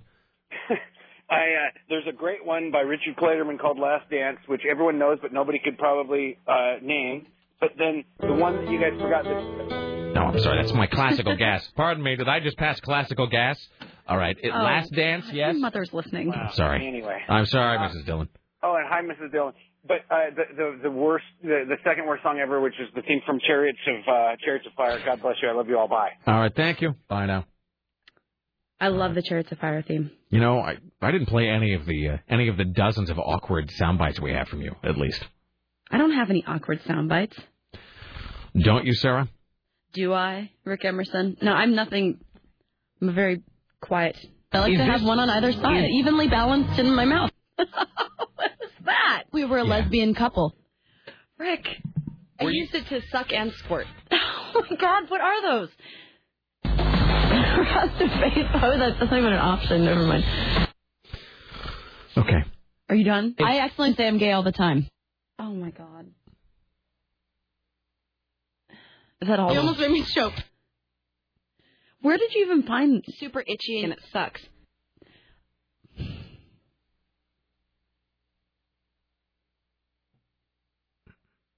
Oh, there's many things you can do with carrots. Oh, my God. Hi, you're on the Rick Emerson radio program. Rick, hey, forgot a couple that I either missed. That I had to take a call in the middle, but I didn't hear Pink Panther, or do you moratorium on anything Harry Mancini? You know? No, we played Pink Panther, I think, last week, actually. We were doing top hit. I mean, except for the fiberglass commercials now, you pretty much don't hear that a lot. Right. Chick Corea, the Peanuts theme, really? Yeah. No, that's true. My God, and that's an earworm. Yep. Oh, I'm so glad we did this today so that we can have these. And, Sarah, you were totally right about doing this early in the hour so that we can do these phone calls and get them done. And then after the date, never do this again. It seems like it was either a really great or a really terrible idea. One of the two. Oh, and you know what else? No. Bragging on yourself. Thank you. Bye. Should we take a break? Yes, let's do it. Let's take a break right now. Okay, and don't play any more of those. I'm going to tape my knob down and just see if I inadvertently touch it. Oh, my God. Hi, Mrs. Dillon. You're such an ass. Be back after this. It's the Rick Emerson radio program. It's 503-733-2970. You stay right there. The Rick Emerson Hit Parade continues next on AM 970.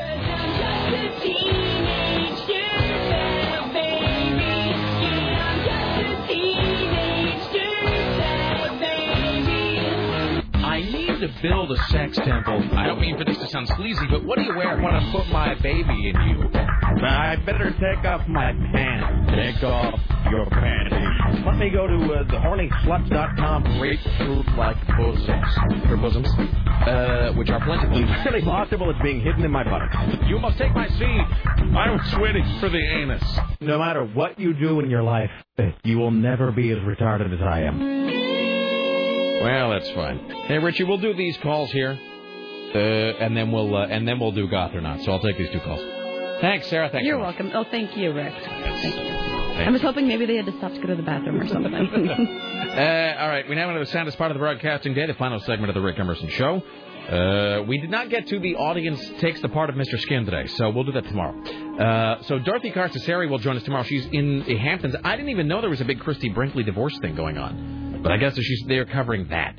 I got to make a note to go to National Enquirer, to their website, and watch. I always feel bad. She goes, Rick, have you seen my video on National? And then I haven't. So I gotta make sure that I do that. Okay. I don't wish for her to think less of me. So tomorrow, Dorothy Carcasseri for the National Enquirer, and y'all will fill in for the vacationing Mr. Skin. So we'll do these calls, then we'll play Goth or Not for a pair of tickets to see Earth, Wind, and Fire this coming Friday at the Amphitheater at Clark County. Also, a Night of the Champions prize pack from the WWE. A Night of the Champions prize pack. WWE. Don't forget to tune in if you missed Night of the Champions. No, I'm sorry. I'm doing this backward. I'm reading the wrong copy points. Don't forget, all WWE titles are on... This doesn't make any sense. This copy is written so... You've got to get it out. We're limited on time. Hi, you're on the Rick Emerson Show. Hello, I'm just going to skip it. Hi. Hi, I just wanted to call up and touch on one of the things about the entertainer that I think you guys might have missed. Ice cream trucks. Always with the ice cream trucks. You know, they're always playing that... They're always... what is that one song the ice cream trucks always play? It's either that or... It's the entertainer usually. The dog one. The dog one. You're saying low. Yeah. All right. But I always heard it with the entertainer, and I remember I hated that song simply because I once chased an ice cream truck 5 blocks and never caught it. Why did you... Because you were so desperate to have ice cream? Yeah. Well, I mean, look, if you can chase an ice cream truck 5 blocks, you're probably in shape enough that you deserve whatever you catch at the end. You know what I mean? If you get yourself an ice cream, it's fine. You probably have it coming. Yeah. All right. Thank you. Anyways, love Radio Whip, especially the chocolate kind. Talk to you later. Bye. Thank you. All right. Final call before Goth or Not. Hi, you're on the Rick Emerson Show. Hello. Hi, how are you guys today? What's up? Well, hey. 2 quick little things. Yes. One, last night I saw a rock and roll type of Mythbusters. It's called the Rock Acid Test. Uh-huh. And they did the thing where can a guy really get electrocuted if he's on stage playing guitar and touches a mic? The answer is yes, by the way. Yeah, they blew out his heart in the chill pack and everything. Thought you might like that. The other thing, I don't mean to pester you, but I'm the one that dropped off the vinyl albums and the Dead Moon yes. Documentary. Yes, and sir. did you ever get a chance to put that on your computer? I've started working my way through it. I should be done by the end of the week, sir. Okay, no All right. problem. Thank you, my friend. Have a good day. You as well. All right. Let's play Goth or Not, shall we? All right, Richie, we're going to take caller number 5 right here for Goth or Not. It'll be your chance to win a pair of tickets to see Earth, Wind, and Fire this coming Friday at the Amphitheater at Clark County. Tickets also available through all Ticketmaster outlets. Yes, can I help you? No, I was just thinking of that last soundbite you played of me. I don't know in any context why I was like, you don't need to play it again. Don't play it again. What you don't need to soundbite? play it again. I don't... Please don't.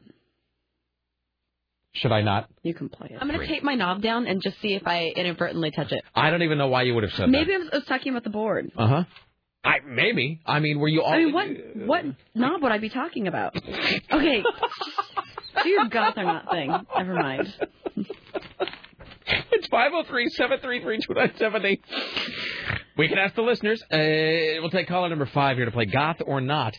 And you'll also win if you win this, you'll also win a copy of, I can't read this copy to save my life. Night of the Champions prize pack. And don't forget to tune in I can't read this. I'm just going to skip ahead to the other part. Don't forget, all the WWE titles are on the line at Night of the Champions. Don't miss Triple H, Shawn Michaels, Chris Jericho, Undertaker, Batista, and your favorite superstars as they battle for honor and championship gold at Night of the Champions, Sunday, June 29th, live at 8 p.m. Eastern and 5 p.m. Pacific, only on pay-per-view. Okay, we're ready to go? Yes. Which caller am I taking here, Richie? Right here? All right. Hello, hi, you're on the Rick Emerson Show. You ready to play Goth or Not? I'm Rick. All right, so you're playing for a WWE prize pack and a copy of Earth, Wind, and Fire tickets. I'm going to read you some Gothic I hope poetry. you win or this is going to be a bummer. Seriously. After all this work reading the copy, you must tell me at the end of this poem if it's real or taken from the internet, okay? Excellent. Here we go. And thus I learn I'm nothing, a moment in a dream, A week of torment is revealed in an instant, and I am nothing. Once I had, then I lost. I care too easily. I want to care. I need to care, but my care is destroyed, and then I am nothing. All right, is that from the internet, or did I make that up? Internet from the gob. That is exactly. That is called "I Am Nothing." Yes. Unsurprisingly, written by some dude online. Well done, sir. Excellent. All right, thank you. I'll put you on hold. Richie Bristol. He wins a pair of tickets to the Earth, Wind, and Fire and the WWE prize pack, which comes with frustrating and flummoxing coffee points. Coffee points. Jesus. I'm so glad wow, that you're in rare form today. I'm glad that consultant was using this program as a way to demonstrate to the other DJs exactly how they should work. I'm really on the air. glad that my family's hearing the show for the first time in like 4 years. Hi, how you doing? All right. Let's see. We want to thank CNN radio correspondent Lisa Desjardins, Steve Castamal, and James Roop. Join us tomorrow, and our guests will include Dorothy Carcassari for the National Enquirer, and you, yes, you, filling in for the vacationing Mr. Skin. Rick Emerson show produced today and every day by the lovely and talented Sarah X. Dillon for AM 970. The Talker in the newsroom, Tim Riley, and the phone's Richie Bristol. The gatekeeper is Dave Zinn. Webmistress is Bridget from upstairs. Director of engineering is Brian Jones, and of course CBS Radio Portland marketing guru Susan Reynolds. See you all tomorrow, my friends. Thanks for listening. Like us next. Don't let the bastards grind you down. Bye. The Big Snatch comes to WRC.